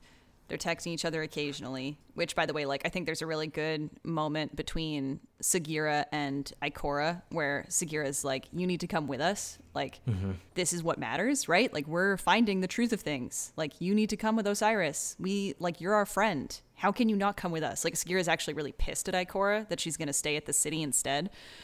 And Ikora basically says, like, if this is the way you're trying to help the world, then it's not going to work, which I think is really interesting given we were talking about. Like, I think Ikora really understands the fact that, like, there is knowledge to be found and there is truth to be found. But if you forget about taking care of people to do that, and you don't think about the fact that if you write shit in iambic couplets, people are going to treat you like a prophet and you're not holding responsibility for those types of things, it's not going to work, which is why she doesn't go. I think this like this like text message thread I think highlights a really good character moment, and it is a very sad character moment of like just these last 3 lines of like Osiris 62294, finding answers, we'll speak soon. His next text is, I have to assume this is 2 years later. Yeah. Of just like, I don't know, like I've also like I've been this person where like I'm caught up in some shit and I'm like, I haven't talked to Greg in a long time. What's Greg up to? And like, you know, maybe I'll reach out, but just like, I don't know, like you get just like Osiris is a person who just gets so caught up in his own shit that he can even just get that kind of like tunnel vision. And then like, oh wait, there's all of reality going on. I can't just be locked up in my wizard tower. Or in the infinite forest. Like I could honestly see this happening 2 ways. I could see this happening as like, I think that happens to a certain extent, and like that's what happens to him between these 2 texts that are like 3 weeks apart or something like that, where he's like, Saint's like, where are you? And he's like, 2 weeks later, oh, I'm finding answers. Like, sorry, we'll talk soon, right? Only he doesn't apologize because he never apologizes. I think this other one is actually, he thought he was fucking in there for like 2 weeks. Like, I think he completely, like, not just metaphorically, but physically actually goes into the infinite forest, is doing all of this work, comes out, it's years later, and he's texting Saint being like, where are you? And Saint went to find him years ago and is now trapped in there and dead. This sucks. Yeah. And that's what happens when you are too caught up in your shit. Yeah. And I mean, this is like maybe getting into, I don't know, like timeline stuff around Osiris is especially wonky. But yeah, like this is not like necessarily the Saint episode, but like Saint goes into the infinite forest, I think to rescue Osiris, right? Like, yeah. Like he walks into the infinite forest and like, there are a couple times, and this happens particularly around Titans, where there is just like they are engaged in a forever war story beat, and Saint 14 had this, I think, particularly like, oh, he was into the infinite forest and he was just fighting forever. Just fighting forever. And like we also see this with Sloane. Like Sloane goes off to fight the Hive forever, and you know it's this kind of like, it's almost like epic poetry, of like, oh, there's this infinite horde and this staunch defender of the light and you know, everything that is good just never stopped. They fought and never stopped, and they're still fighting now, except in the case of Saint 14. We went and we found his grave. We see it in game, and if you play a lot of Curse of Osiris and get that mission. But like when you go to his grave, there are heaps of Vex parts. It's a mountain of Vex parts. I mean, he dies killing the Vex, fight him until they learn how to do that light. I think it's a light simulation, or it's some weapon built out of his light. Like they simulate his light. Like they trap him in there long enough to simulate it, and then he dies killing the Hydra, I think it is, that has gained that ability. And that's his last stand, is taking that thing down. And he tells Osiris, like, don't worry, it's going to be okay, because it took them thousands of years of killing me to do this, and I killed the thing that did it. So no worries. Yeah, we're good. Goodbye. And then, yeah, I don't know. And then we get to Destiny 1. Yep. Or wait, Destiny 1. Well, I mean, like, okay, I see what you're saying. I was thinking about this all as happens, like shit that happens in the Osiris DLC. But yeah, exactly. Yes. Destiny 1 is always like hard to talk about because it's like I haven't played through all of it. There's a lot there. I don't think there's actually much Osiris stuff. I think it's a lot of like the Trials of Osiris are in D1. I think it's a lot of Vance. I think it's like, hey, Osiris is like one of those mythical off-screen figures, like Saint 14 was for us for so long, right? Yes. Yeah, for sure. All right. Curse of Osiris. Curse of Osiris. Okay. So real quick. Okay, you played through Curse of Osiris, right? Yeah. I did too. I played it through multiple times. Could not tell you what happened. I don't. Not because I wasn't paying attention. Well, yes, because I wasn't paying attention, but mostly because like this was year 1. I'm just playing Destiny casually with my friends. I didn't give a shit about the lore at this point. I was just like, gun good, video game gun good, bing bing, cool. And literally went through all of these missions and couldn't say without actually looking something up today what happens. I know that like Sagira is here and becomes our ghost for a little bit. She seems fine. Osiris is lost and then he isn't, and we kill a robot, and now Osiris is back, and people missed him and are weird on Mercury, and he lives in a little basement, and like that's it. That's like all I got from this DLC when it came out. Actually. So I think a problem with like Osiris is like Osiris has to feel like this, like seeing Osiris or hearing from Osiris directly feels very rare. Right. Yeah. And I think that's for a particular reason, and it ties into like Curse of Osiris. Who do you interact with? Like 90% of the time, you interact with Sagira in the missions. You interact with Brother Vance, who is like this. Brother Vance is a particular fucking character. I can't wait to do a Brother Vance episode. That's going to be a whole fucking time.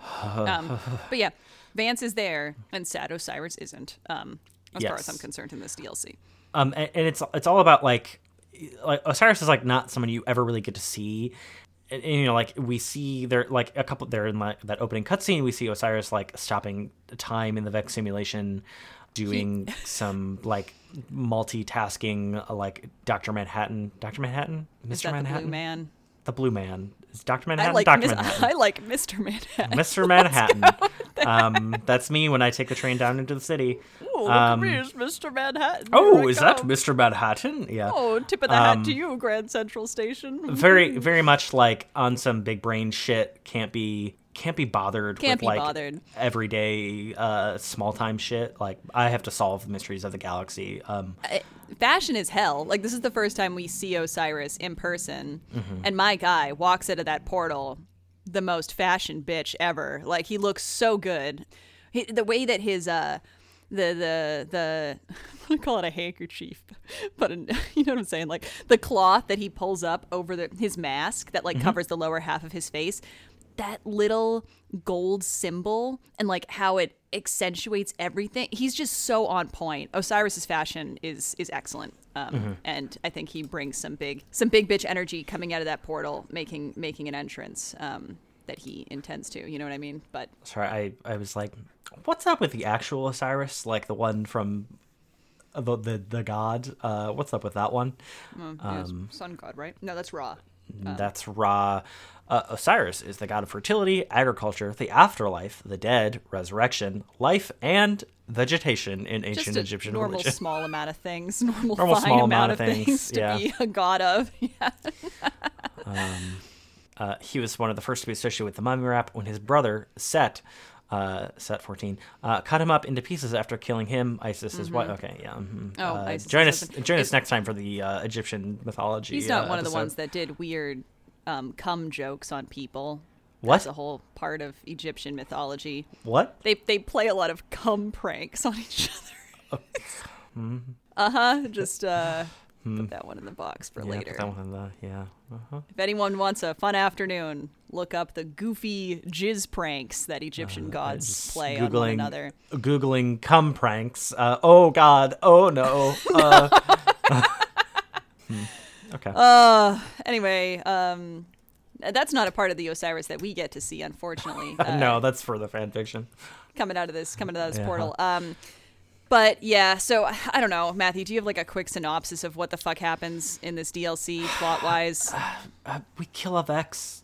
This is like the Vex are very interesting, and like Osiris is very much like tied to the Vex. Like they're his passion project in the same way that like the Hive are like Eris's passion project. You know, it would be weird to see. Well, I guess we do see Osiris fighting the Hive, but like he seems out of his element. Out of his element, and it doesn't go well, does it? Huh? Yeah, it doesn't go well for him. Stay in your lane, Osiris. Stay in your lane. Otherwise, Sagira will pay the price. Get burned. Yeah. Something that I do want to shout out just real quick is that so like the actual plot of this fucking DLC, whatever, right? Like, yeah, we kill a big robot.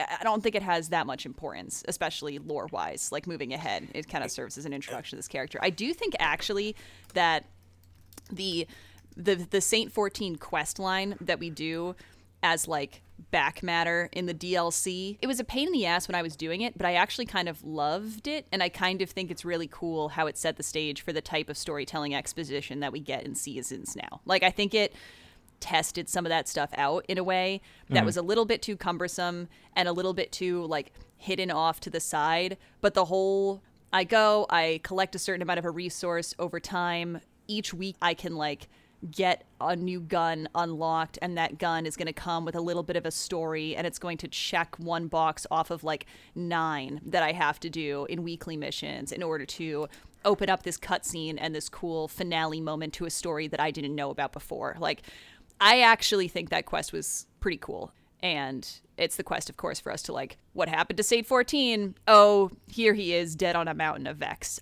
with a cool shotgun that I still have in my vault because it's really pretty. I don't keep a lot of stuff in my vault. I have like 4 legacy weapons, and that's one of them because I love that thing. Oh, okay. Yeah, I'm thinking about my vault.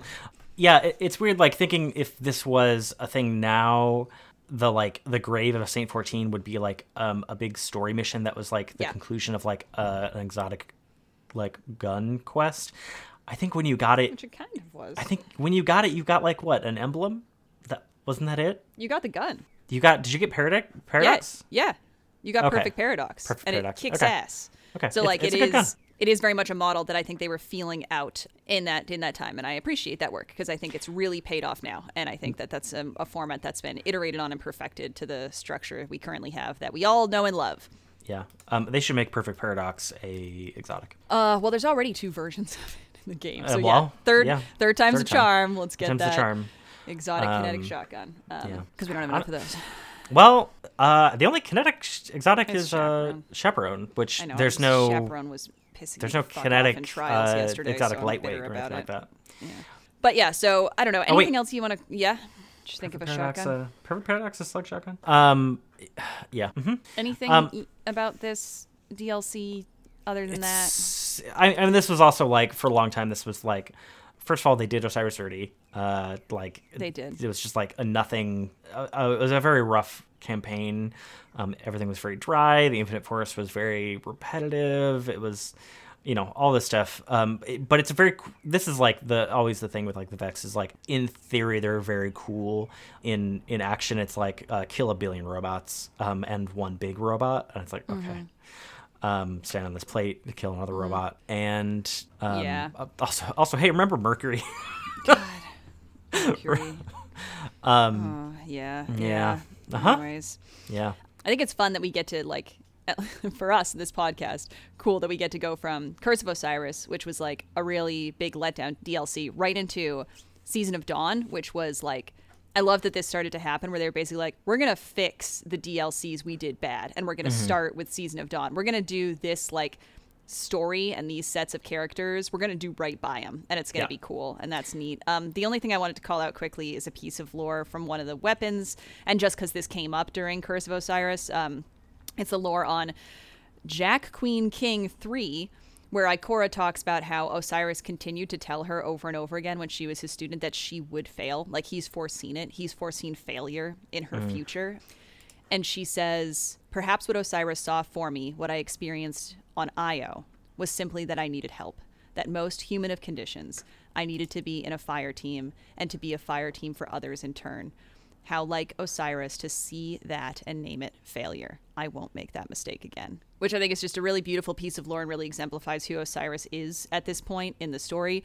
Also, sad that this piece of lore is called Jack Queen King 3, which is about her fire team, which is Zavala, Cade, and Ikora, and that Osiris foresees a failure on her part. And she says, my failure is that I need a fire team. And I think the failure might actually be that, like, yeah, you need that fire team, and you're going to have a moment where you can't protect the people in it, and that's gonna suck for you.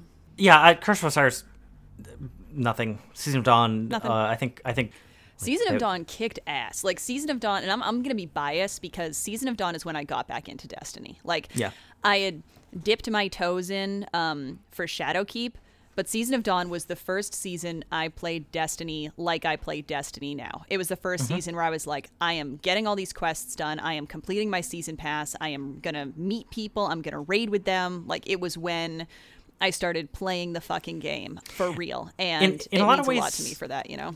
In a lot of ways, year 3 was like a lot of like sequel things, which I think is partially informed by like how relationships between like Bungie and like other moneyed producers were changing. But like, you know, we saw the moon come back, and like we saw, you know, a big revival of the moon and like a big overhaul.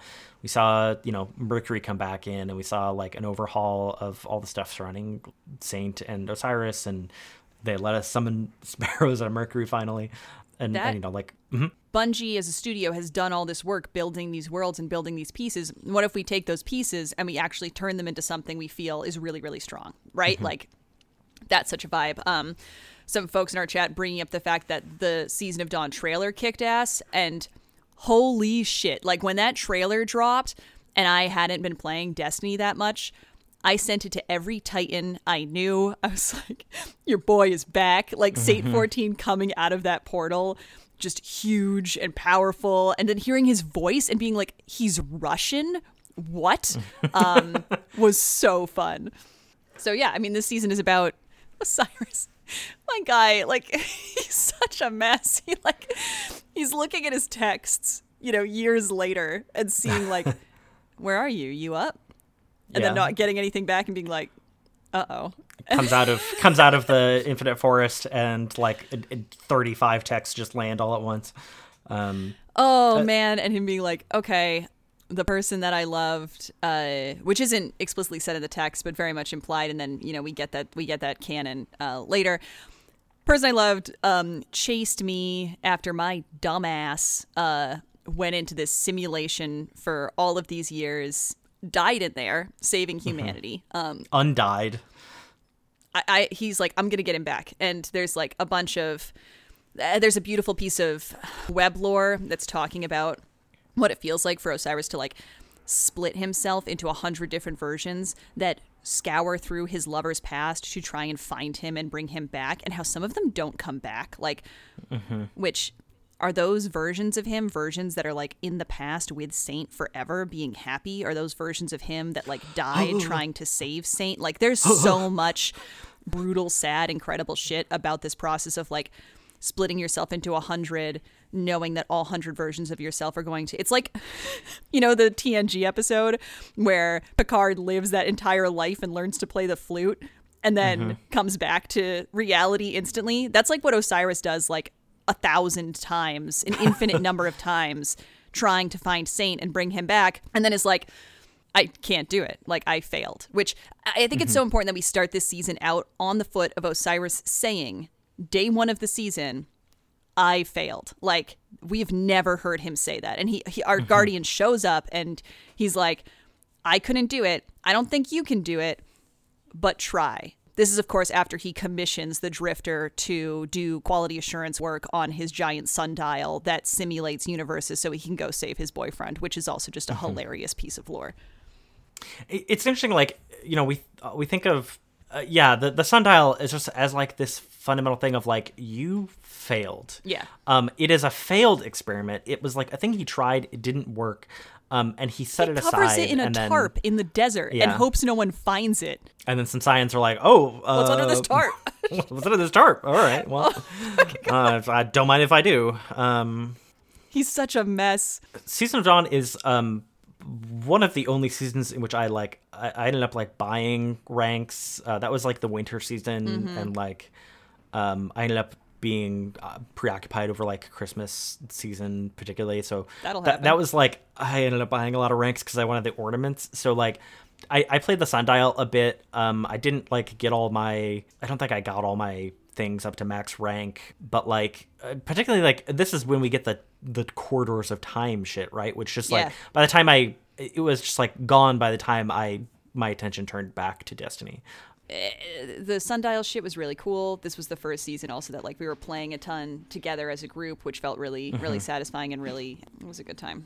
Oh yeah, that first time we played together was Was it the very end of Season of Undying, I trying think to get a so. Master Nightfall? Okay. So like I do have a special shout out for this season. So like Osiris is a vendor in this season for the first time ever, which is really cool, right? Like we get to go and hang out with him in front of the sundial and talk to him about how we're doing with our mission to like go find Saint and get quests from him to like bring into the sundial and try to fuck up the plans of the Scions and the Cabal who found what he hid under his invisibility tarp in the middle of the desert. And there was this moment in this season where there was a bug going on with Osiris where his robes wouldn't render from the waist down. And so he was just standing in his leggings that he wears under his robes. And it was so great. I like went so many times specifically to go hang out with him. Wait, I'm putting pictures in the chat so you can see with his little silly legs.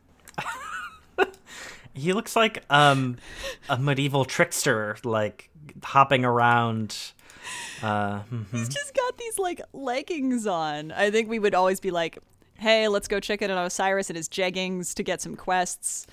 Just, you know what? Like I always give, when I'm playing on my Warlock, which isn't that often, I'm like, oh, it's a little bit frustrating that like the Warlock robe is such a big item, right? Like, and I can't see my pants as well on the Hunter and Titan gear. It's like I can see each piece of gear like pretty much the same as the others, and the robes are so dominant on the Warlocks. And I'm always kind of like, it kind of sucks. And I'm like, no, that's important. That's when that's gone, it really changes the vibe.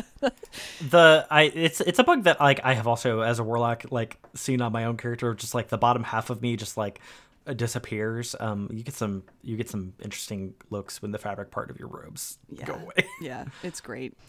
But we get Saint back. We pull him out of time. We get to hang out with him. I remember there being a large part of this season. This is also the season where the Pigeon and the Phoenix lore came out, and so we're really getting a feel for like who they are as people, what their past is, you know, what they mean to each other, all of that sort of stuff. And then we kept being like, hang out. Like, are you going to hang out? Like, it seems like what happened was Saint came back. We saved him. He goes to the tower, and Osiris just doesn't show up. Osiris is just like, I'll talk to him eventually. You know, I'm just trying to make it. I'm a little busy. I will talk to him. And just, it had this vibe of like, him being really nervous about seeing Saint again and trying to pass that off as him being busy, and himself like he saves him from, you know, time and then is just like, okay, it's cool just to know you're there.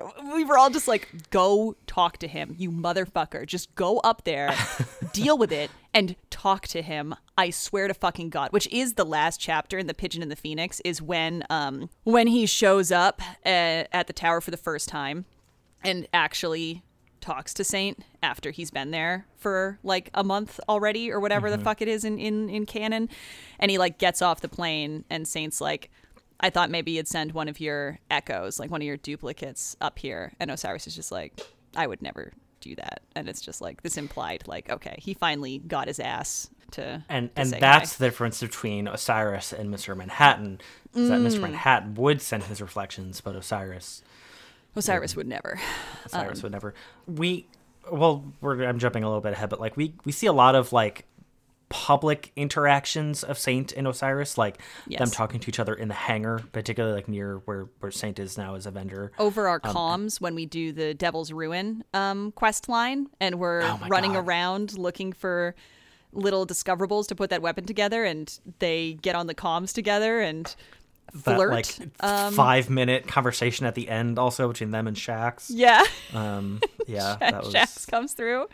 I love that. That was like, we'd all been really wanting them to talk for a while at that point, and then they get on the comms together, and Saint's saying something like, you know, like, get off the comm, like, I'm trying to talk to the Guardian, you know, and Osiris is like, yeah, well, you can fucking make me if you want me to get, and he has like this such a flirty edge to his voice, and we were all just like, oh shit, and it was nice to hear. This is not the Saint episode, but like my highlight from Season of Dawn was it was like the week in which the mission became available, in which you could go unstuck Saint 14 from time and like do the fight with the Vex, and like do that actual rescue, which leads to him going back to the tower. I remember it being weird at the time of like, I like logged in for the week. I hadn't done the mission yet, but Saint 14 was there. And I was like, what? Like, I knew it was a thing, like, you're going to go unstuck him from time and, like, rescue him. But, like, he's just here. I haven't done the mission yet. In the moment, I remember feeling, like, kind of mad that they took away the, what at the moment felt like just Saint as a quest reward almost. Like, you go up and you talk to him, and, like, his little subtitle, like, under the name, like, sometimes there's a little, like, description. And it's like, Saint 14 was, like, rescued from time by a fellow guardian. And then later I went and did the mission. And actually, like, that worked really well for me because, like, it's like, oh, someone else did it. Like, oh, wait, no. And then you go do the mission and you rescue Saint from time. And it's like, oh, no, I did it. But time is weird. And this is one of those, maybe that's, like, a bug. Maybe that's, like, a failure of, like, how to, like, structure that. But it felt like, this is, like, in the same category of things that are not a glitch, but, like, weird about Destiny that, like, have very satisfying, like, lore explanations or, like, in fiction explanations of, like, oh, I thought someone else did it and actually it was me, and which also, like, echoes being rescued by a guardian, and that's what inspired him to, like, protect the city and stuff like that, but actually it was you. That's good. Those are good missions. It's pretty cool.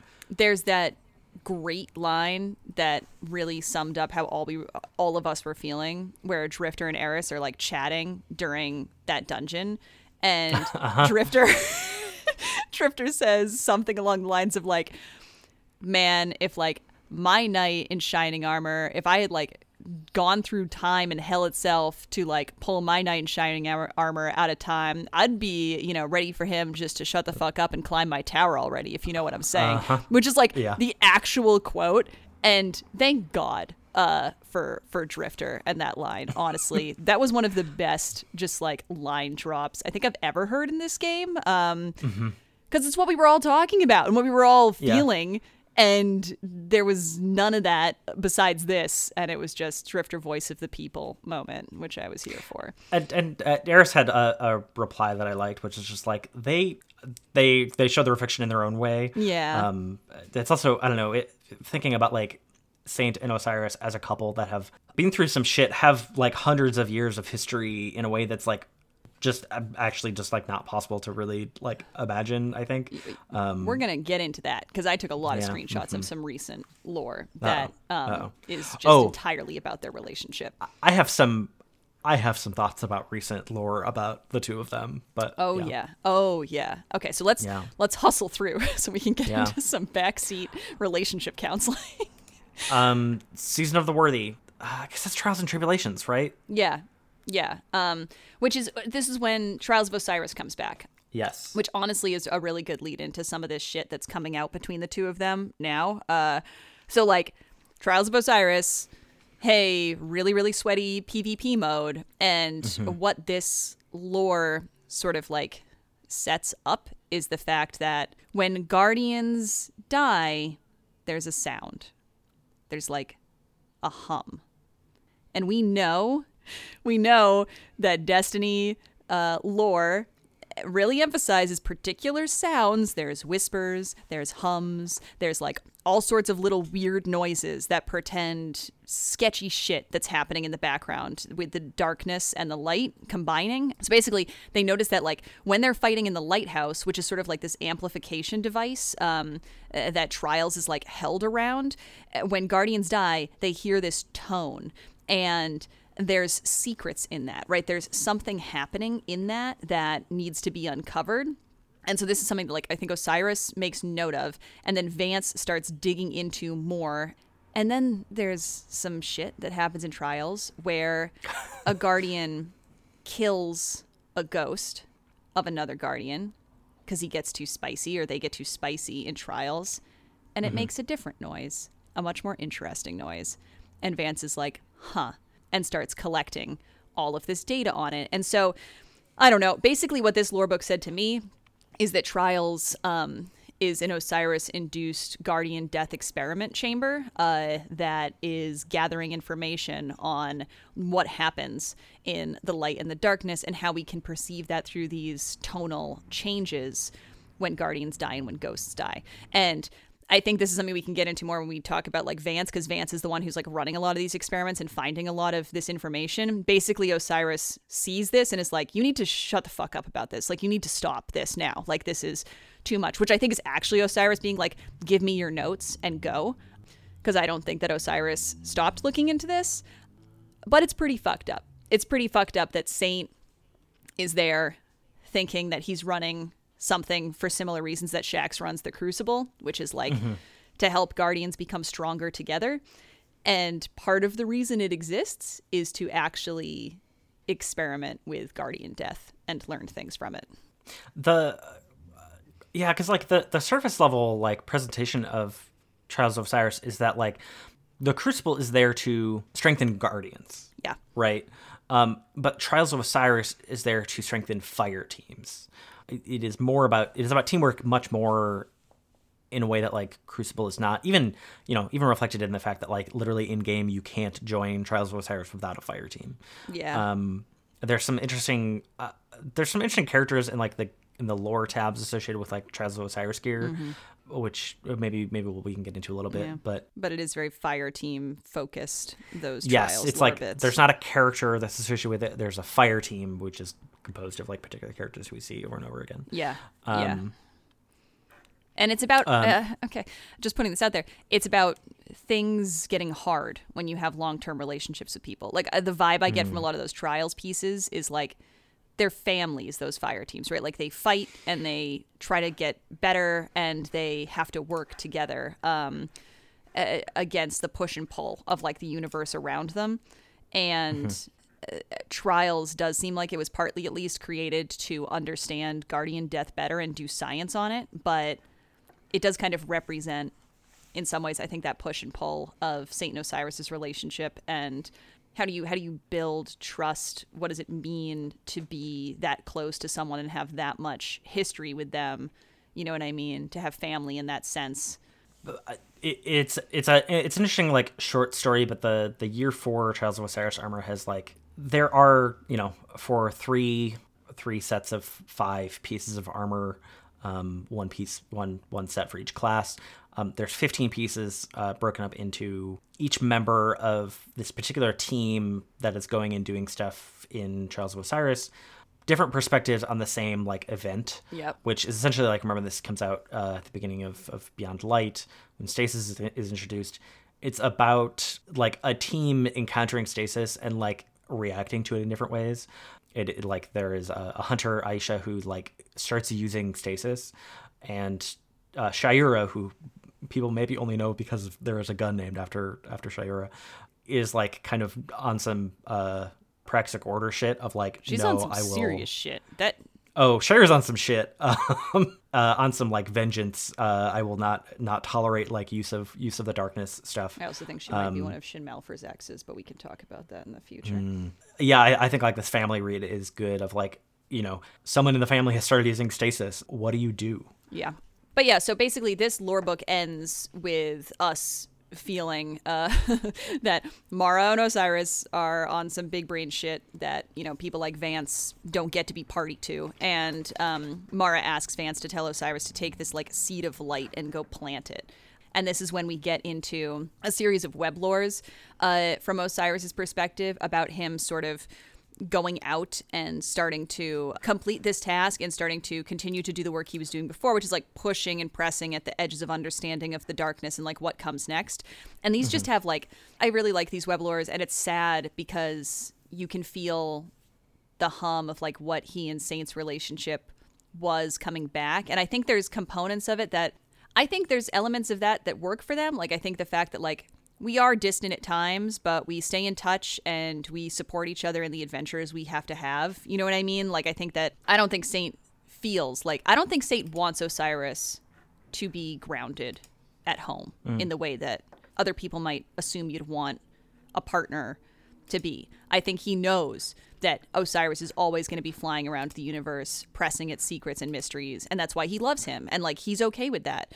But I think that he does want to feel like there's a connection there. Like I think this is the set of weblores which is like Immolant, where Sagira talks about the fact that like she's gonna text Saint the poetry that Osiris has been writing him on the sly if he doesn't just straight up fucking talk to him, which is really cute. Yeah, there's this part where speaking of the tower, Geppetto keeps asking if you've checked under your seat, and she jabs her tiny shell pointed downwards. No. Sagira locks her iris on Osiris, and he begins pre-flight checks. You're putting effort into avoiding it. I'm really not. I'll do it. She flutters past his shins and dives under the pilot's seat. A muffled "found it" sounds beneath him. She emerges with a crumpled note tied in lavender frills and sealed by a crude wax stamp of a flaming bird. He made us a stamp, she says excitedly, shaking bravado in her voice. What does the letter say, Sagira? Oh, now you want to know what it says, Sagira. You just didn't seem interested. I can read it all by myself. He will ask when we get back. Well, if you don't want to know that badly, it says he likes your new poem. Sagira! They send each other these cute letters, and just this vibe of their relationship that's portrayed in these, right, is nice. Little sad, because it's Osiris can't open up in the way that you want him to. But yeah, there's always like this layer of distance between them. Love, like, you know, their ghosts are doing the work of like shoving them into like go dance. Yeah. And even yeah, Saint places a heavy hand on Osiris's chest. Let go of your obsession. Do not leave chasing phantoms again. Phantoms, you think the darkness is satisfied? This is just the first move. I need to know the next before it is made. If there is something you fear, let me help you. We will face this together. It's tough. Like, I think Saint is always just asking him to let him help. You know what I mean? And Osiris is like, stay safe. That's the other vibe in these weblores, is very much like, I don't want you to die again, so please don't come after me. We should talk about the Boots of the Assembler lore, but absolutely. Yeah. there's always this vibe of like, I don't know, it's almost like Osiris like doesn't get what's being laid down for him, and maybe it's fine to jump ahead of this because like, well, we should probably talk at least just about like where Osiris is at now, because I think that's important to like set up in terms of the plot, to touch on what's happening with their relationship, because it makes a big Sagira stuff. Big difference. I'm trying to find. So like, yeah, Osiris is going, he plants the seed, he's pushing at these limits and trying to keep up with Saint's letters and trying to stay in touch, and then finds this shit going on in the moon, like we talked about a little bit in a previous episode, goes down to investigate it. Sagira's like, you should not go alone, wait for help. And he's like, no, I gotta go now. They're doing some shit that I need to get after. He gets down in there and is gonna get wrecked.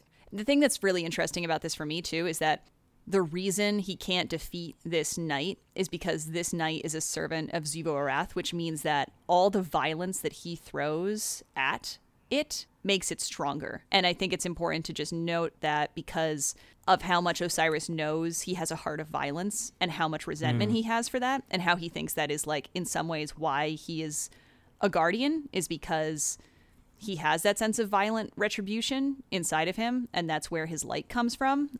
Which is interesting that it is that exact violence, that exact power that ends up almost killing him in the end. Yeah. This is also where we see we talked about this in the Crow episode, but when we see Osiris pull out every super in the book and like combine them and dual wield fucking dawn blades and stuff like that. Yeah, he's literally going as hard as he possibly can before he can't really go hard anymore. I do want to find this quote of what he thinks about when he thinks he's dying, because I think it's important. So he thinks he's gonna die, right? The celebrant like has him pinned and is about to like end him, and it says, "Die well, Osiris." Wisps of light hemorrhage through his skin, trimmed in blood and drawn around the blade, embedded above him as if he were a Noserspite spine. Sagira's voice is a whisper. I'm not letting them take you. Your strength lives through me, is all caps from the Xivu Arath Knight. Give Saint my private drive. Osiris exhales and closes his eyes. He sees himself in a million permutations. Each path, a life in a glimpse. He takes what he can from them, not enough to savor, but enough to be immortalized in nostalgic haze. In one, he is a blazing warrior, driving back the horrors from the longest night. In another, a vilified gargoyle atop the infinite forest, a grizzled elder overseeing keen disciples. In so many, he is dead. But there is one where Osiris finds happiness. He finds a time away from strife. He finds Saint, a dream of warm serenity, the peace to his purpose. With Saint, there is a future that could have been enough. And, like, that's what he thinks about when he's about to be ripped apart. And then Sagira blocks the shot, basically, and dies instead of him. Yeah. And she says something really important, right? She says, like, as she's doing it, she says, like, Osiris, why don't you ever listen to me? Which is the summary of everything that he needs to hear, right? Like, just fucking listen. And he goes, what are you doing? And she basically says, like, shut up, listen to my words. There are great things still left for you. Don't lose hope in the darkness. She is luminant. Osiris breathes the word as if he could hold it back. No, he would understand in time. She had seen it. Blinding light erupts, and she dies and leaves him alone. And she's just saying, like, you have to listen. This line is actually interesting that I hadn't thought about. Osiris breathes the word as if he couldn't hold it back. No, he would understand in time. She had seen it. She's seen these prophecies just the same way that he has. You know what I mean? Like, she's been with him the whole time, and she knows what he needs. And it's interesting how much of a future this is told from. You know what I mean? Yeah. I was thinking about, particularly about, like, all these scenes, and there are, I think, a lot of them, particularly all the interaction between Saint and Osiris after this point are very sad. They're really sad. They're really sad, and I was trying to think of, like, what is it? And I think it's like Osiris hasn't grieved. Osiris hasn't. I don't know. Like, I don't think Osiris has really shown being really as affected by Sagira's death as I think he is. I think he's, like, super duper compartmentalized it. No, he just tries to keep going. Yes, he's like, no, okay, so, like, 3 seconds later, okay, well, Sagira's dead, but what's really important is, it's like, my guy. Instantly. Like he never takes a break, and it's because he thinks everything is so important and you need to keep going. And, like, this happens to a lot of people, and it's, like, way easier for it to happen than you think it is. Like, this is a little personal, so, like, content warning for death stuff, but, like, my dad just, like, died of a super sudden heart attack like 3 years ago. And the day after that, he ran a business. He ran a painting company. He was a contractor. Like, 12 hours after he died, I had to get on the phone to all of the guys who worked for him, all of his clients and customers. I had to hack into his QuickBooks account to figure out where the bills needed to get sent. Like, there's so much shit, even, like, in the most mundane circumstances, that you have to do just to, like, deal with the fact that, like, life keeps going. And it's so important to, like, make that time to feel how life has changed and recognized it. But with all the shit that Osiris has going on, like, it is so easy just to never give yourself that time. And you think that you're, like, what I feel from Osiris is I feel that he thinks he's processing it in the background, and what's actually happening is he's being poisoned in the background by it, because it doesn't just happen without you doing that work. That hurts a lot, to sit down and feel it and be like, that fucking sucks. This fucking sucks. And just, like, live with that. You know what I mean? And if you don't do that, it's going to drown you. And that's kind of what's been happening to him this whole time. It's, it's so hard because, like, on the one hand, like, I don't know, like, Destiny has done, like, grief really well with like, Eris in particular. Yes. Like, I don't think that, like, Destiny can't, but, like, you know, what is, and I think also, like, we're still seeing the threads of this play out, even in, like, this, like, tone of lore of, like, Saint and Osiris being, like, interacting, and Osiris being like, here's the reports, file these on my desk by Thursday, and Saint being like, sweetie, honey. Yeah.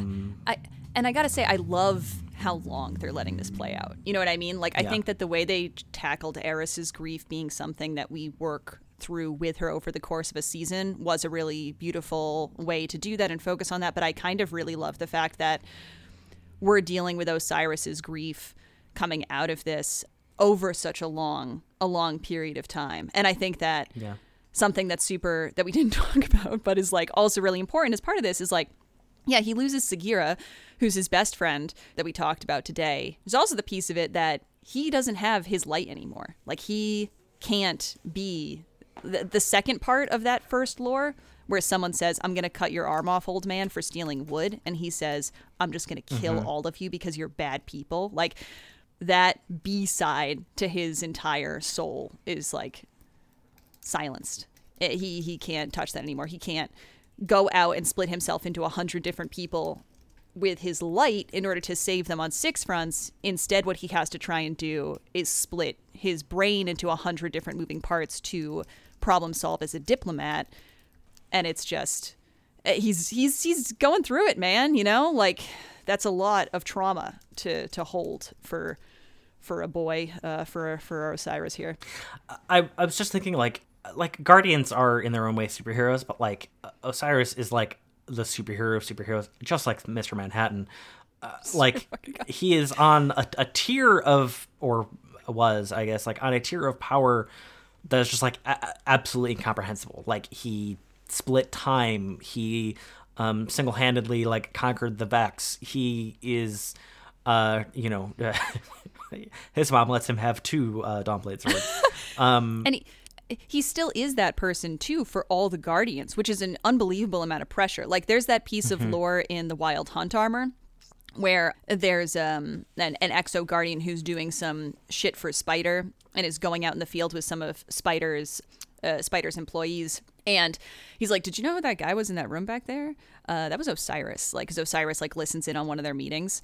And this Elixni is like, oh yeah, I heard he lost his light. Like, so I'm not that concerned about Osiris anymore. And the Guardian's like, don't say that in front of him. Like, and it's not like he's saying that, like, don't disrespect Osiris. He's kind of like, fuck Osiris. He's like, I'd be careful if I were you. He will fuck you up. Like, and this guy is not a bullshitter. Like, this is a very hard-edged Guardian. But just the fact that so many Guardians are still, even though Osiris has lost his light, are still like deeply in awe of what he is capable of and still believe that he can wield power just as much. I think is a show of respect and is true to a certain extent because he still, of course, is very powerful without his light.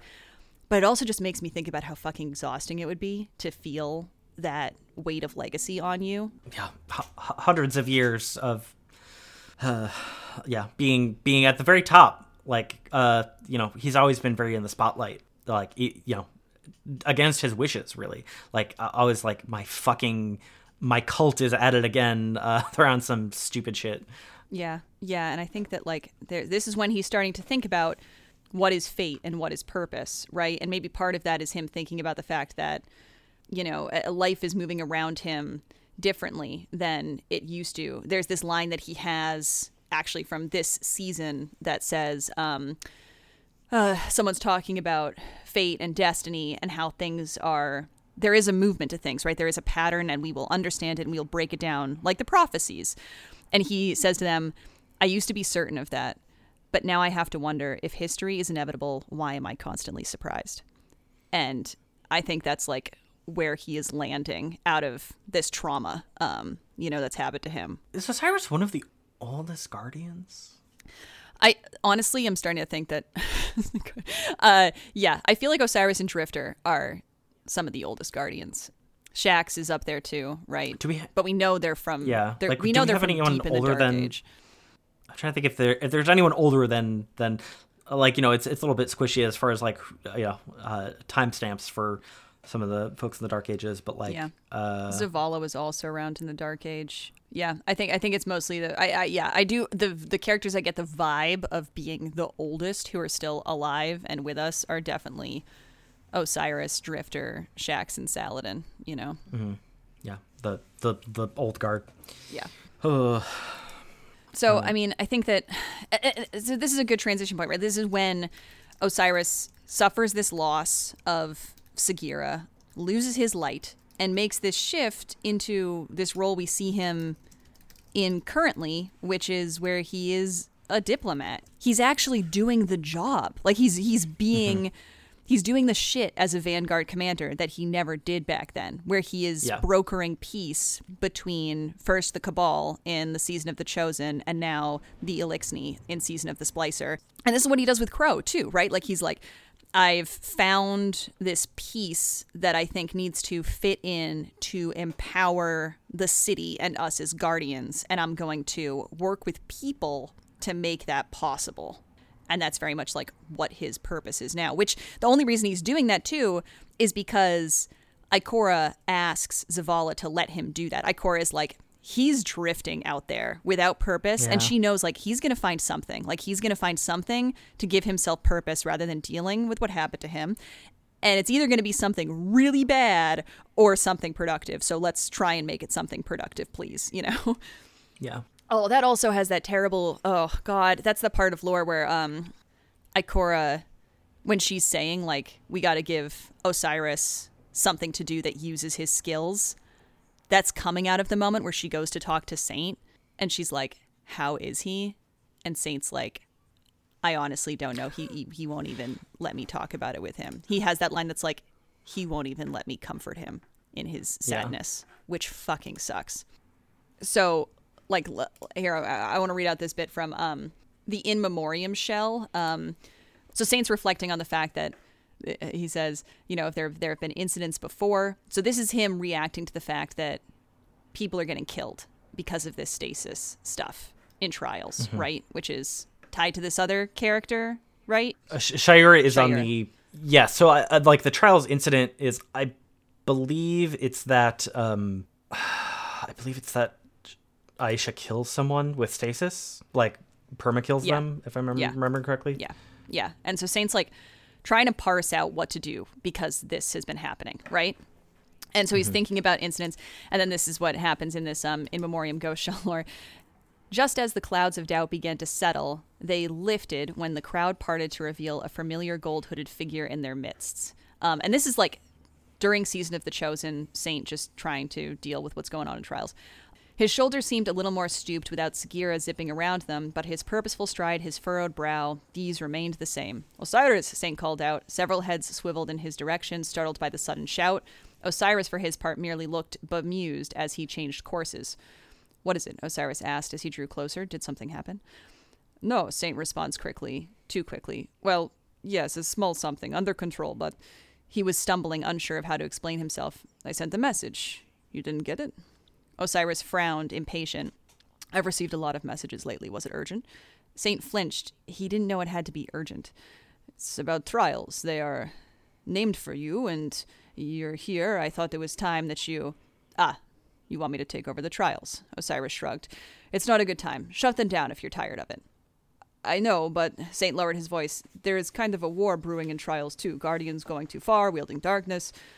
Really? Osiris' eyes glinted with renewed interest. To what effect? Saint stared at him. Inside the wire tightened one more impossible inch. At last he said, varies. Interesting. Osiris rubbed his chin, thinking. A datapad at his hip dinged with a reminder. He groaned at it, then turned back to Saint. If it happens again, take notes, will you?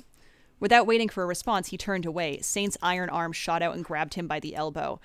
Is that all this is to you, an experiment? Saint spat, trying and failing to keep his voice down. He couldn't contain himself any longer.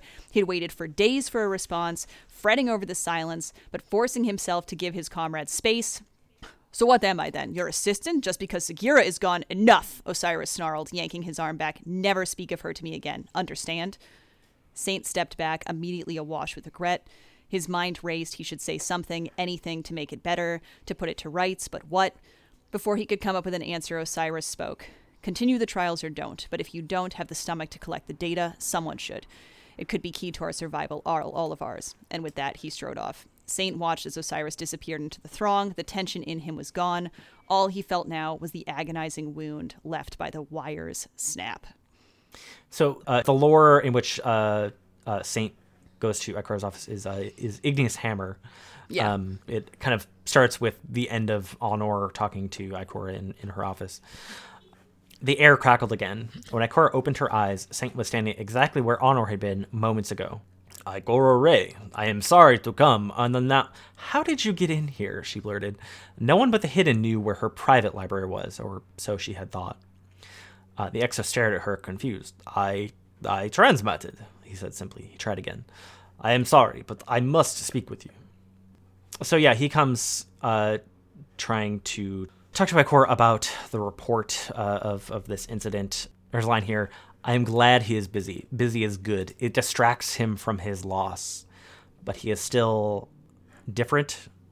No. Yes, but more than that. When I told him about the incident, I thought he would worry like me. Instead, he tells me to take notes next time so the data would be useful.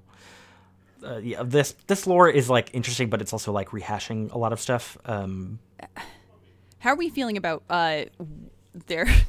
You want to talk about their relationship? Yeah, we should.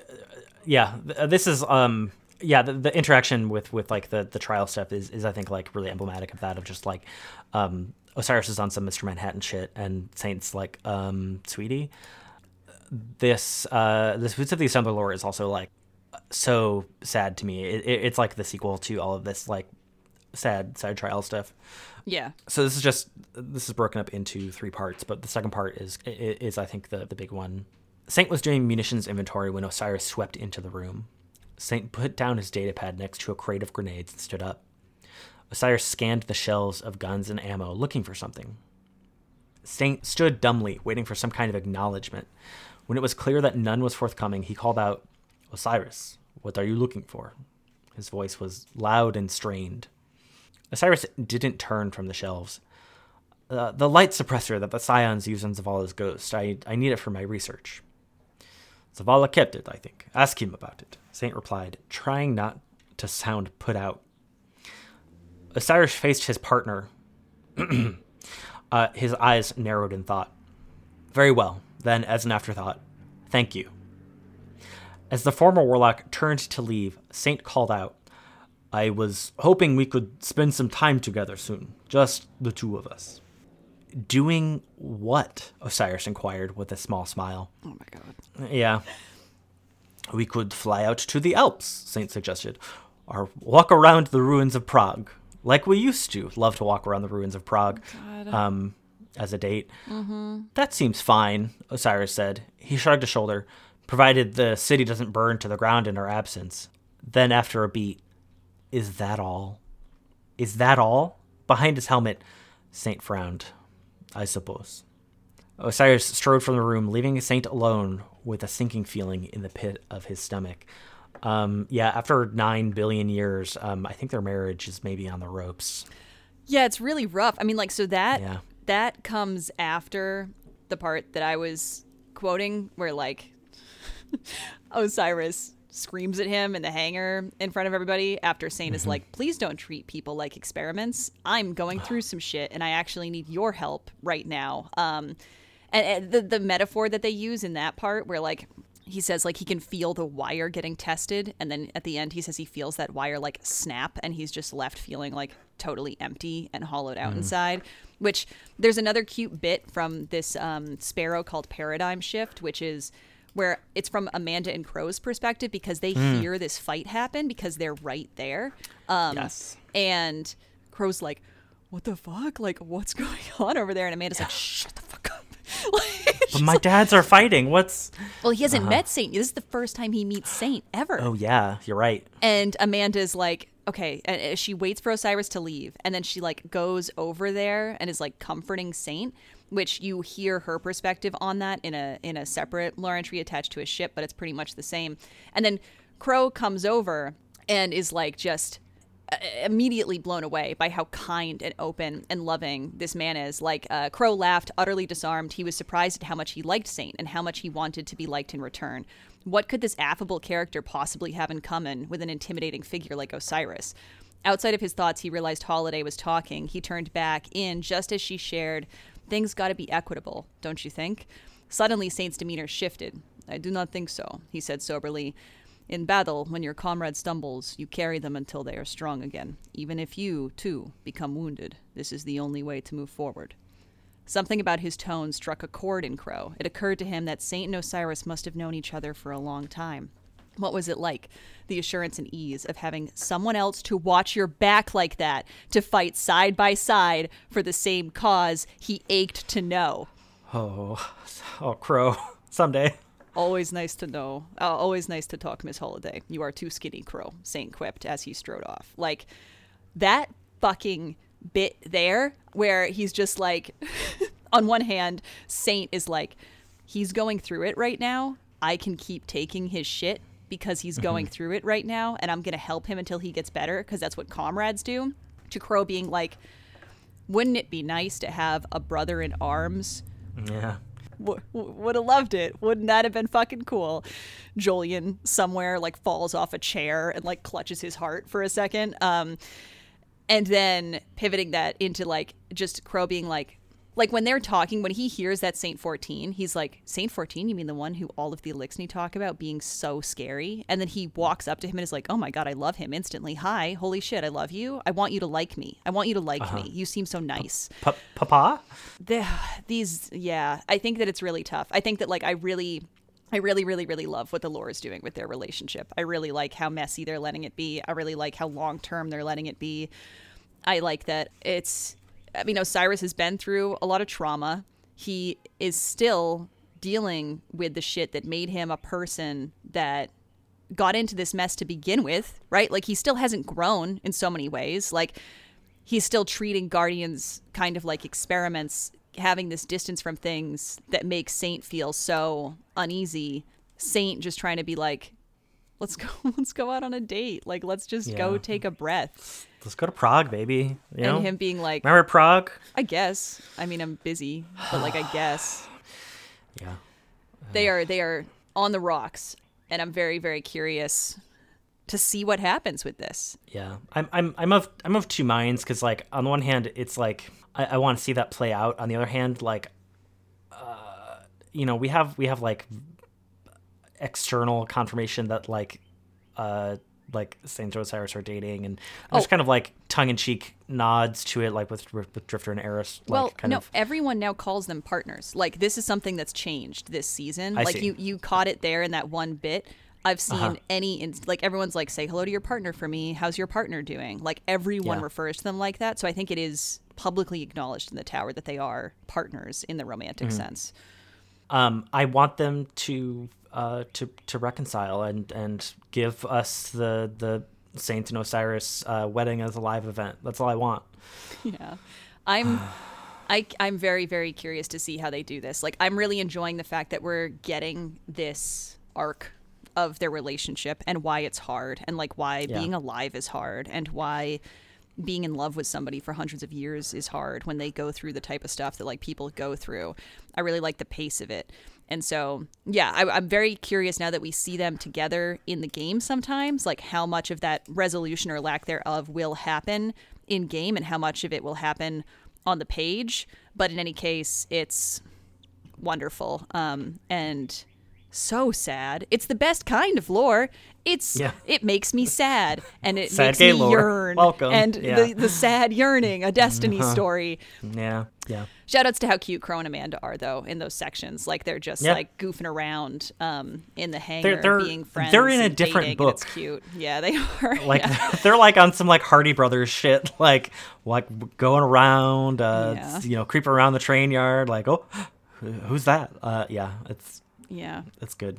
So I can't wait to see what happens in this season. Like, this feels like the behind the scenes relationship conflict that I'm honestly just like deeply invested in. It's interesting that we're feeling these rifts, right? Like we're feeling these rifts and strains around the Eliksni and the humans in the tower. And, if this is a season of like seeing how well we can heal stuff so that we can be strong together. This season, it's so cheesy, right? But this season does have a very like stronger together message in terms of like, hey, we got to figure out like how all of us, build walls that help us move forward, grow gardens together and like look past these things. And this seems like the behind the scenes sort of version of that. And I'm very curious to see how it resolves and how it comes out.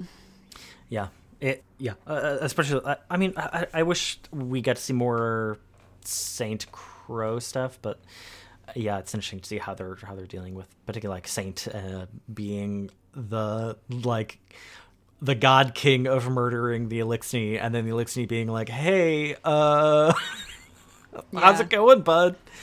Real quick shout outs for the Empty Vessel lore entry, which centers on Osiris and Saladin, that I just saw this past week when I got my first Empty Vessel in game, where Saladin is like trying to psych himself up to go tell Zavala that he should let him help with this new conflict. And Osiris like takes him aside and is like, I need you to know that people don't like the way you handled last season. I need you to know that people are talking about you and saying that you're bloodthirsty and saying that they don't know if you can be trusted with this. And I need you to know that, like, if you go talk to Zavala about this right now, it's not going to go the way you want, and it's going to put him in a tricky position. And Saladin, like, actually listens, and Saladin says, like, thank you for telling me, and thank you, Osiris. Saladin says with a heavy heart, conviction flagging, you are a true friend. Like, Osiris, I think that's just, I just wanted to call it out because I think it's a very good, like, emblematic thing of, like, who Osiris is right now. Like, he's not talking to his husband like he should be, but he is going and finding someone who in the past he would have just said, like, let that guy fucking burn himself out, like, let him go make a fool of himself in that office, like, who cares, I don't have time for this. And he finds him and is like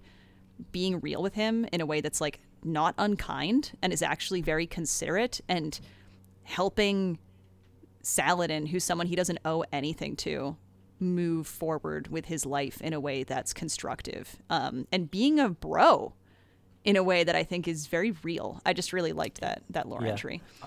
Also, Osiris says, please, please, or Saladin, a moment. Like, I don't. Yeah. Osiris is not a person I associate with the word please.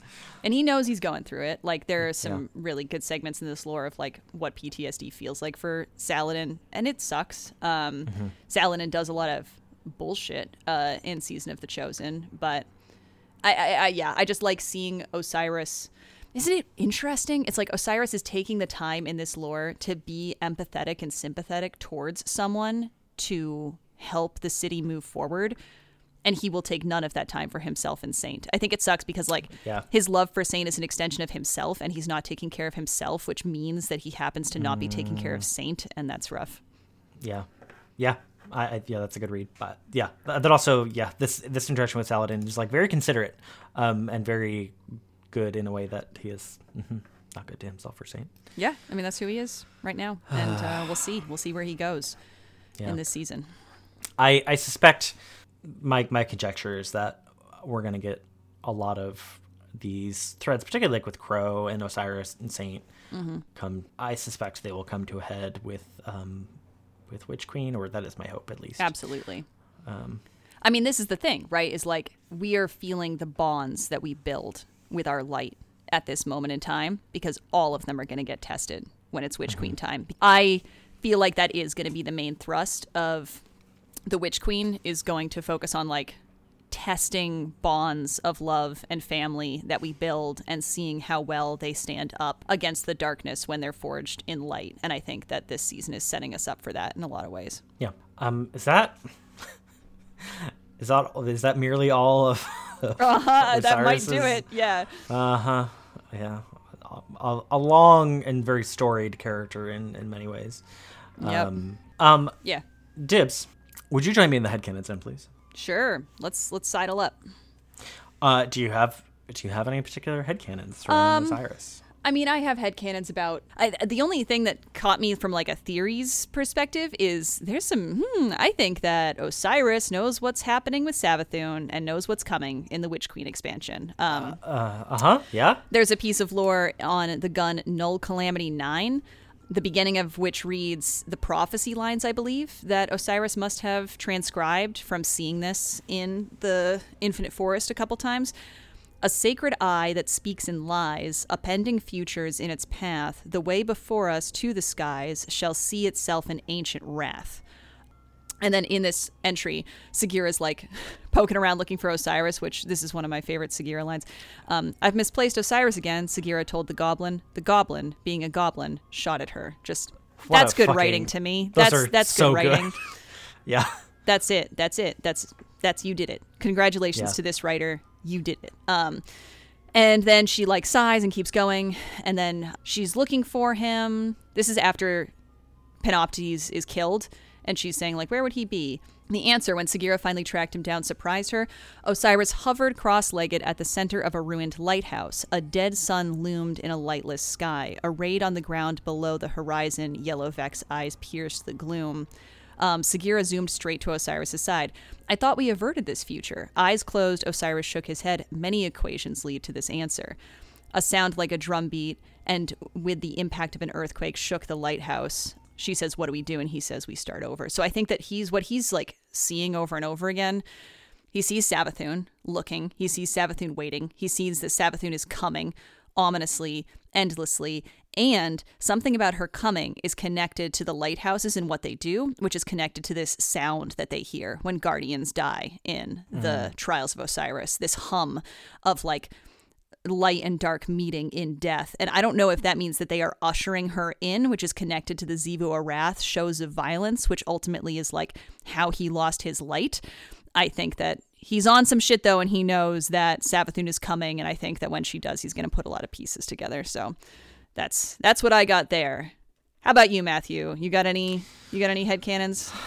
Yeah, I have one, and I have you to thank for this. There was the thing about Osiris like going into the Infinite Forest and like splitting into all his reflections and going to try and find Saint. You mentioned some of them didn't come back. And I had always thought like, well, they died.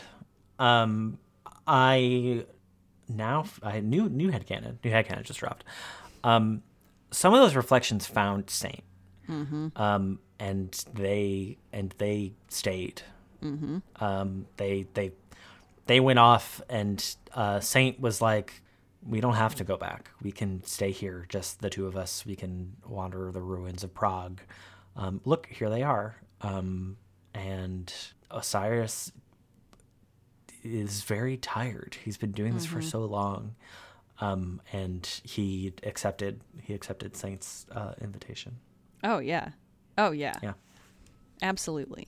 Oh, well, that brings us... do you have any more headcanons? Otherwise, no, that not brings us really. Right into the fanfiction corner. Nothing worth noting. Okay.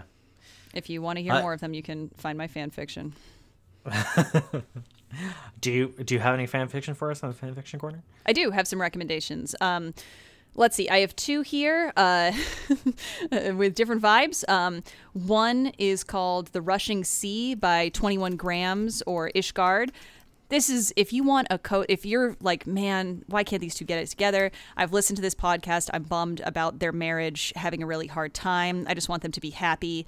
Please enjoy The Rushing Sea, which is a fan fiction about them being young and doing Crucible doubles together. Some of the tags are, I think this tag is the most apt. Area Goth tries to woo Area Jock, which is 100% the vibe. It's about Osiris extremely clumsily going about trying to explain to Saint how he feels about him, but doesn't know how to do that other than asking him to do Crimson doubles. And it's just wonderful. Very good, like, high school rom-com energy, even though they're both, 200 years old and actually in their 50s. So that's wonderful. Definitely check that one out, and we'll link it. It's rated T. This will be next one that I have. If this is rated E as an explicit, so this will be my first not safe for work recommendation on this podcast, so listeners be warned. But if you're looking for some very beautiful, beautifully written, really emotional, really just wonderful, smutty stuff about these two, then check out Handful of Doubt by Gilionin, which is really, really beautiful, and I think like encapsulates their relationship and their physical relationship for me in a lot of ways that I think are really successful. So yeah, you can check that one out also if that's of interest. I have a rare contribution to the fanfiction corner. Oh, I'll need your help on this one. Isn't there a piece about Osiris and Saint dragging the Drifter into a Trials of Osiris match? let me find that one real quick. I know it's by Tanyart, so let me just quickly find it. Okay, here it is. This is great. This is the fire team. All right, so this fan fiction, which is wonderful, and is a comedy fan fiction about Osiris and Saint making Drifter repay them for a favor by joining them as a third wheel in Trials of Osiris, and he's just getting wrecked and trying to deal with it, and it's extremely funny. The title for this one is LFG, Huge Russian Exo and Warlock Zaddy looking for that special someone to fill out Fire Team, click here, which captures the vibe. So definitely give that one a check too if you want some fun times. And that one is teen. Yes, that one's rated teen for mild language. And buffoonery is another one of the tags. Okay. Question bucket time. Yeah, we got some. Let me see. We've got a couple questions. Yeah, do you want to go ahead and read this first one? Sure. Hi, longtime listener, Zero Destiny Playtime. I was wondering which House of the Fallen would win in a ballroom house wide Vogue battle. So let me read that one more time. I was wondering which House of the Fallen would win in a ballroom house wide Vogue battle, because I firmly believe some incredible duck walking and four-armed hand choreography would lead to some iconic moments. Okay, all right. So we've got basically like who's going to win in the fashion dance-off battle between the different Elixni houses is this question. I'm watching Pose right now, so this is just like an incredible excellent synergy. Got any initial takes? Fallen houses. I think House Devils, thinking of like Pose, the various houses who are like playing the heel, like House of Khan, and House Devil would, I think, have some really good like forbidden voguing energy to bring. Like, oh, they're using Siva to like, how do they move, like, oh my god. Yep. Yeah, I think that would be very good. Yep. I mean, Wolves is definitely coming with just the jock energy, right? Like House of Wolves, like Skolas is just like big boy, and it's just like, yeah, look at us, we're fucking here. Very, very jock heavy. House Dusk, more goth vibes, I would say, possibly. I'm gonna go and say that I think the house that would actually come through is House of Kings, because they are like, yeah, we're too cool for all of you. Like, you don't even know where we are. Like, House of Kings, where are they at? And they're just like, we're just back here being kings until we come through, until we show up, and we show up big, and we show up grand, and that's who we are. To continue the Pose analogy, I think House Light is House Evangelista. Yeah. So they're the ones we're rooting for. Yeah, that's who we all hope wins. Does Osiris have hollow bones like a bird? I don't know. He does fly around a lot. Saint might certainly say so. I think, at least because he weighs so little. Just pick him up. You are little like bird. Well, why are your bones so hollow? Oh, you got bones in there? Knock, knock. Oh. My love, I lift you up like little airplane. You're the Meko. Knock, knock, knock. Your bones are echoing. My love, my sweet potato phoenix. He's also talking about how everyone needs to like bulk out a little bit. It's very cute that when he meets Crow, he's like, Crow, you're too skinny. Like, let's get you some borscht. Like, let's get you fed. Yeah. If Osiris does have hollow bones, you know what I think? I think Saint's his marrow. Oh, that's Yeah. It's really beautiful. Yeah. It sounds great. Love that. Sweetie, I am like the marrow to your little tiny hollow bones. I mean, suck the marrow out of life. That's what they say, right? Yeah. Which Destiny 2 pairing, romantic or not, would you make a YouTube tribute AMV for, and what song do you use? I definitely haven't done. Okay, well, if it's an AMV, it has to be like some new metal shit. I think that Saint would love Crew Angel's Thesis. Just he would vibe out to that shit. Saint would 100% lift weights to Cruel Angel's Thesis. Wait, hold on. I just want to make one thing clear. An AMV is not using. I know. I'm just saying. Okay, all right. I'm just saying. All right. It would be like something middle school and embarrassing, like some like Evanescence. Yeah. Oh, it would be Eris Morn and Ariana, and it would be set to a song by Paramore, the one you're thinking, that one. I know the name, and you know the name too. We don't need to say it, but like that's the one. That's great. I mean, wait, Paramore? Wait, who am I? Yeah, you got to find it. Find this song. I want to be able to picture this because I don't know what you're talking about. Wait, is Paramore different than Evanescence? I couldn't say. I meant Evanescence, but now I'm like, who the fuck is Paramore actually? Oh man. I mean, the truth of this is like I am cringe and I am free. So I'm looking at my Spotify and I literally have 10 playlists that I'm looking at that are named after different Destiny couples with songs on them. So like if I look at my Osiris and Saint 14 playlist only has one song on it, which is Fears by Michigander, which I can't remember how that song goes right now. But that's there if you're curious. Meanwhile, my playlist for Jaren and Reza Lazir has like 35 songs on it. So talk more about that in the future. If I made a Saint 14 and Osiris one, it would be from the perspective of Osiris. He'd be doing a bunch of shit with time, and the song would be Just Can't Get Enough by Depeche Mode. Okay. Yep. And it would like be rewinding a bunch. Oh man! Like yeah, every time the chorus starts playing, like he rewinds time and gets to see that moment with. Yeah. Hell yeah! Yeah, that's beautiful. Love it. When I'm with you, baby, I go out of my head. That's Osiris. Because there's he's thinking about some other shit that he shouldn't be thinking about. Yeah. finding you in the past. Yeah. Are those real or faux feathers on Osiris's cape robe thingy? Do they ever fall off? Does Saint have to hot glue new feathers onto it in that case? They're totally real. Who's making fake feathers in post-apocalypse age? Cryptarchs. Oh, shit. That's true. Ada. Oh, man. Ada as, like, everyone's new seamstress is... Ava and Ada. Ooh, Ava and Ada. Damn. So the real answer is, like, Segura used to hot glue them on. Yeah, she used to she doesn't sleep. I mean, Osiris probably doesn't sleep much either, but like that 2 hours that he is sleeping, she's flitting around with a little hot glue gun, making sure his fashion is on point because that's what friends do, and she loves him. Picking him up when they fall off in battle, just like zipping around and scooping them all up to get them all set. Oh man, and now it's getting all threadbare because she's not there to get the feathers anymore. I bet Ava does it. I bet Ava's like, I my poor man, like I can't see this happening to him. Like I'm going to go at night and I'm going to make sure that he still looks all plush and fancy. You know, she's filling in those gaps. I believe it. Oh, it's when Osiris goes to go get Crow's new fit.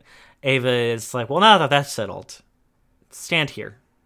And I will fix you. Yeah. I'm going to hot glue all the feathers back onto you. He's like, let me pay you. And she's like, okay, yes, but also my payment will be just like fixing your fit.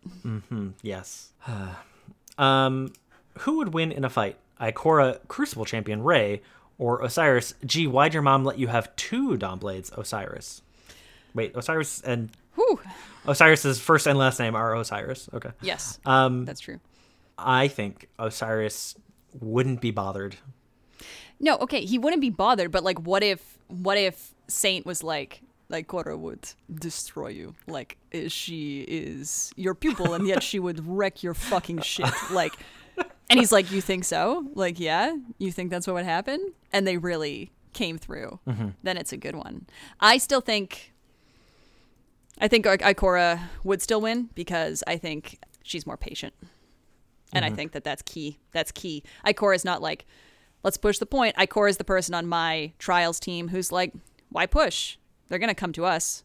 Let's find a good spot. You know what I mean? Like I think that her patience and her, she's got years of experience in the Crucible too. You know what I mean? Like Osiris would come through and like blast the shit out of her and then would get like a red card or something and be disqualified. He's wearing lucky pants, but he's wearing 2 pairs of lucky pants. Yeah. How did you? No, you can't have one. What do you? Okay. Yeah, exactly. Yeah. Oh man. Dibs, who is? We both know the answer. Who is the MVP for this episode? Oh, I don't know. I mean, there are lots of answers. Are there? Yes. Okay. I mean, Sagira, right? Like. Okay. Yes. It's. Oh. You're just trying. You're finding an excuse to not say 14. I mean, I am, but like. All right, let me just actually think about it for a minute. Okay. No, it totally is Saint 14. Yeah, it's Saint 14. Because like the things that I love about Sagira Or of course that she's the Digimon, right? Like she counters Osiris. But I think there's still, and she's telling him as she dies, right? Like, listen to other people, ask for help, like, get out of your head. But there are moments where I think she's too wrapped up in his whole stuff to have that distance. Like when she's yelling at Ikora, like she gets mad at Ikora. She's like, how fucking dare you not come with us after everything he's done for you? Yeah. Because she's too close and loves him too much. You know what I mean? And I think that Saint is that you got to care about the little things. You got to care about people. Mm-hmm. The pigeons, not just the phoenixes. Yeah, exactly. You got to care about the pigeons, which isn't it sad that now that Osiris is living a life where he's trying to care about the pigeons is the time when that is making it so he doesn't have time to care about his big pigeon? Mm-hmm. Oh, to care about a big pigeon. Yeah. What do you think also? If I said not Saint 14, it would just be me trying to find a reason why it wouldn't be Saint 14. But yeah, like when I think of Saint 14 and when I think of Osiris, I think of Saint 14 and like their relationship with each other. They overcame time. They all the thing that brought Osiris out of like retirement, particularly like Season of Dawn, was Saint. Yeah. Like when have we ever seen Saint build a giant time machine before?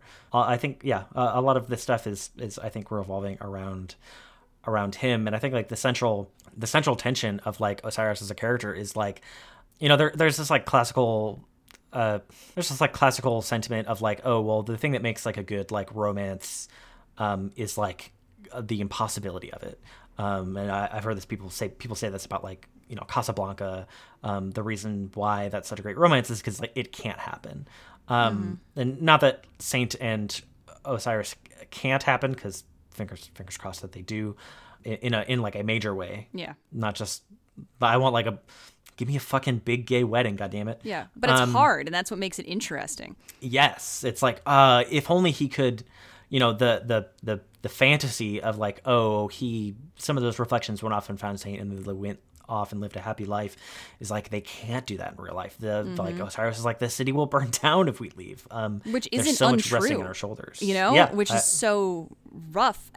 You saying that like made me think about too. Like I'll probably find some to recommend for fan fiction, but I enjoy reading fan fiction about relationships a lot. Like I enjoy reading shippy content, and I enjoy writing shippy content. And I have written stuff that isn't centered on a relationship and is about, or a romantic relationship and is just about a character, or a friendship, and that's fun too. And sometimes I feel, there's all these other angles as well, what's with this? And I think that for me, it's like the ways that people get messy and tangled together when they love each other, but things are hard, I think brings out so many different angles and facets of what it means to be a person that is just too delicious to not be completely engrossed with, and too exciting to not break apart and explore with writing. It's like the way two people hit each other and fit together and yet at the same time bounce completely off of each other, and how that shows us like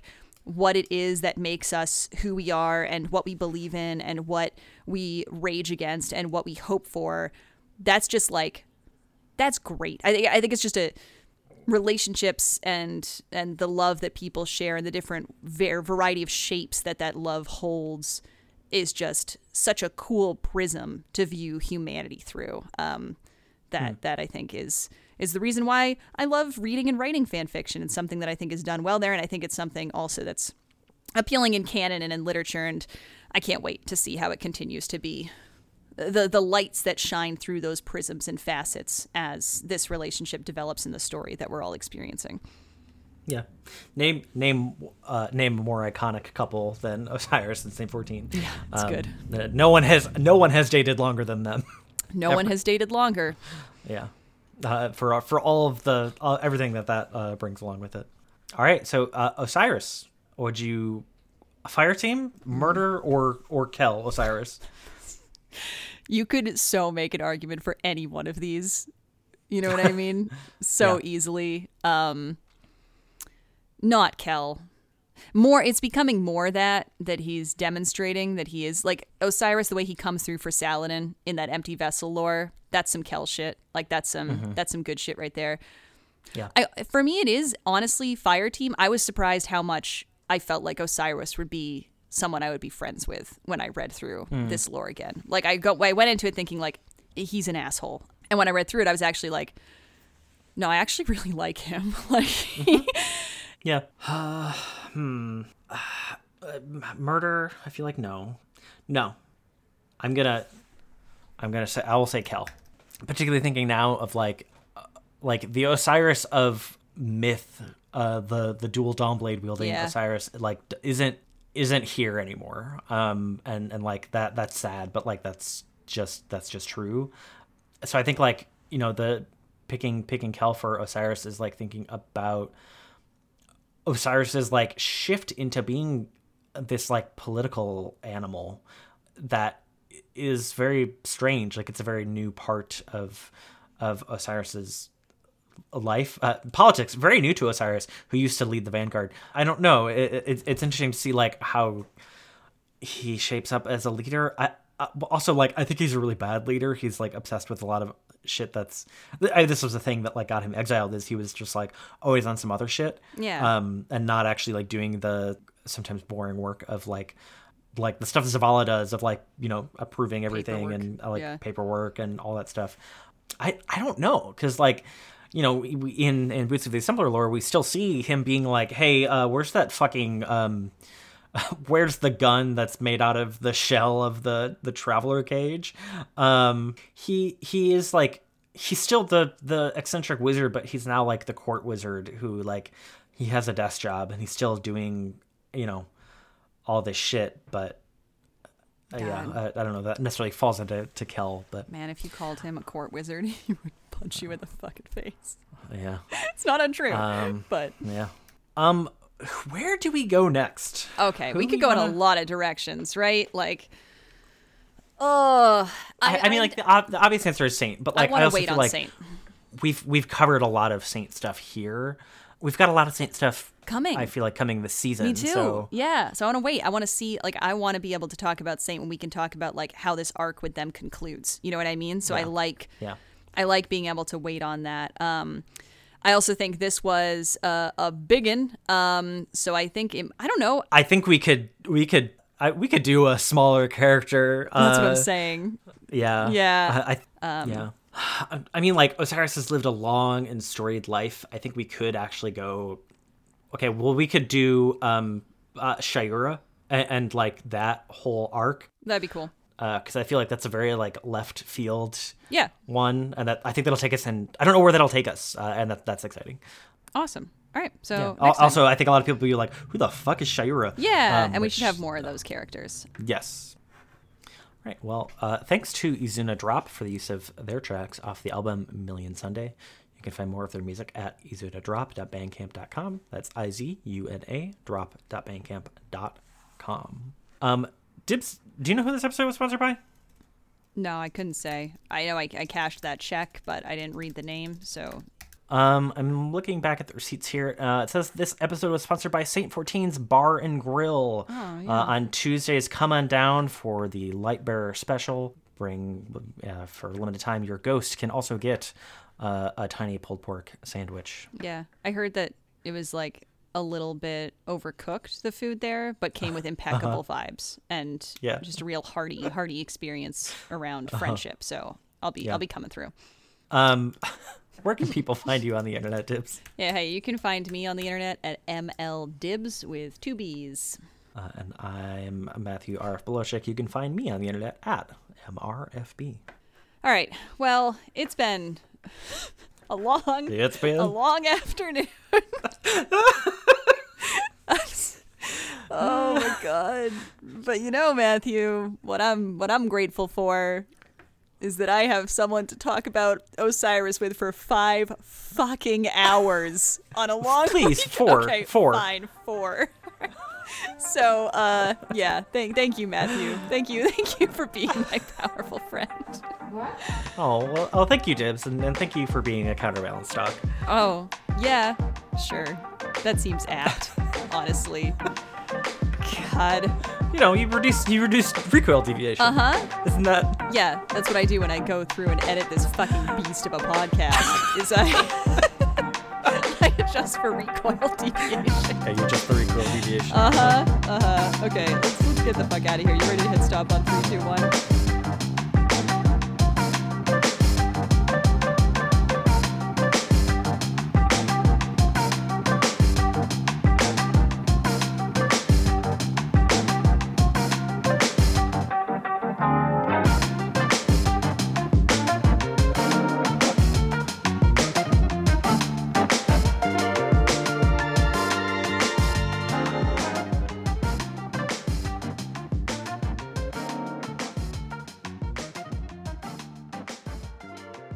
That's right. The ice cream truck is passing by. Have you ever seen that that Tumblr post about someone being like, once a week or so, like twice a week, I hear the like ice cream trunk song, but it's a little bit different, and I go and it's the knife sharpening truck. No. And there's just this truck that comes Come on, through. kids, bring your knives. Get them sharpened. It's hanging in knives, and it makes Mama, like a slightly Mama, different the sound. knife truck. It's so good. I love it. It's the future I want. Mom, can I have $1? I want to get the knives sharpened. Honestly, please. Honestly, Yeah. you know what I mean? Like, I'll go get ice cream when I want a treat. Someone who comes through twice a week to sharpen my knives, thank you. I need that. Sounds like there's a fire truck also. Yeah, I just heard that one. Sorry, I was trying to be very quiet so you can just like mute that section of my audio.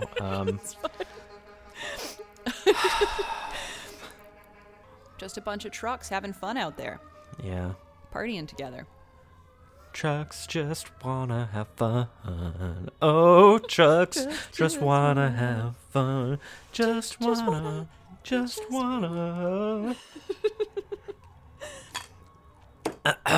Well,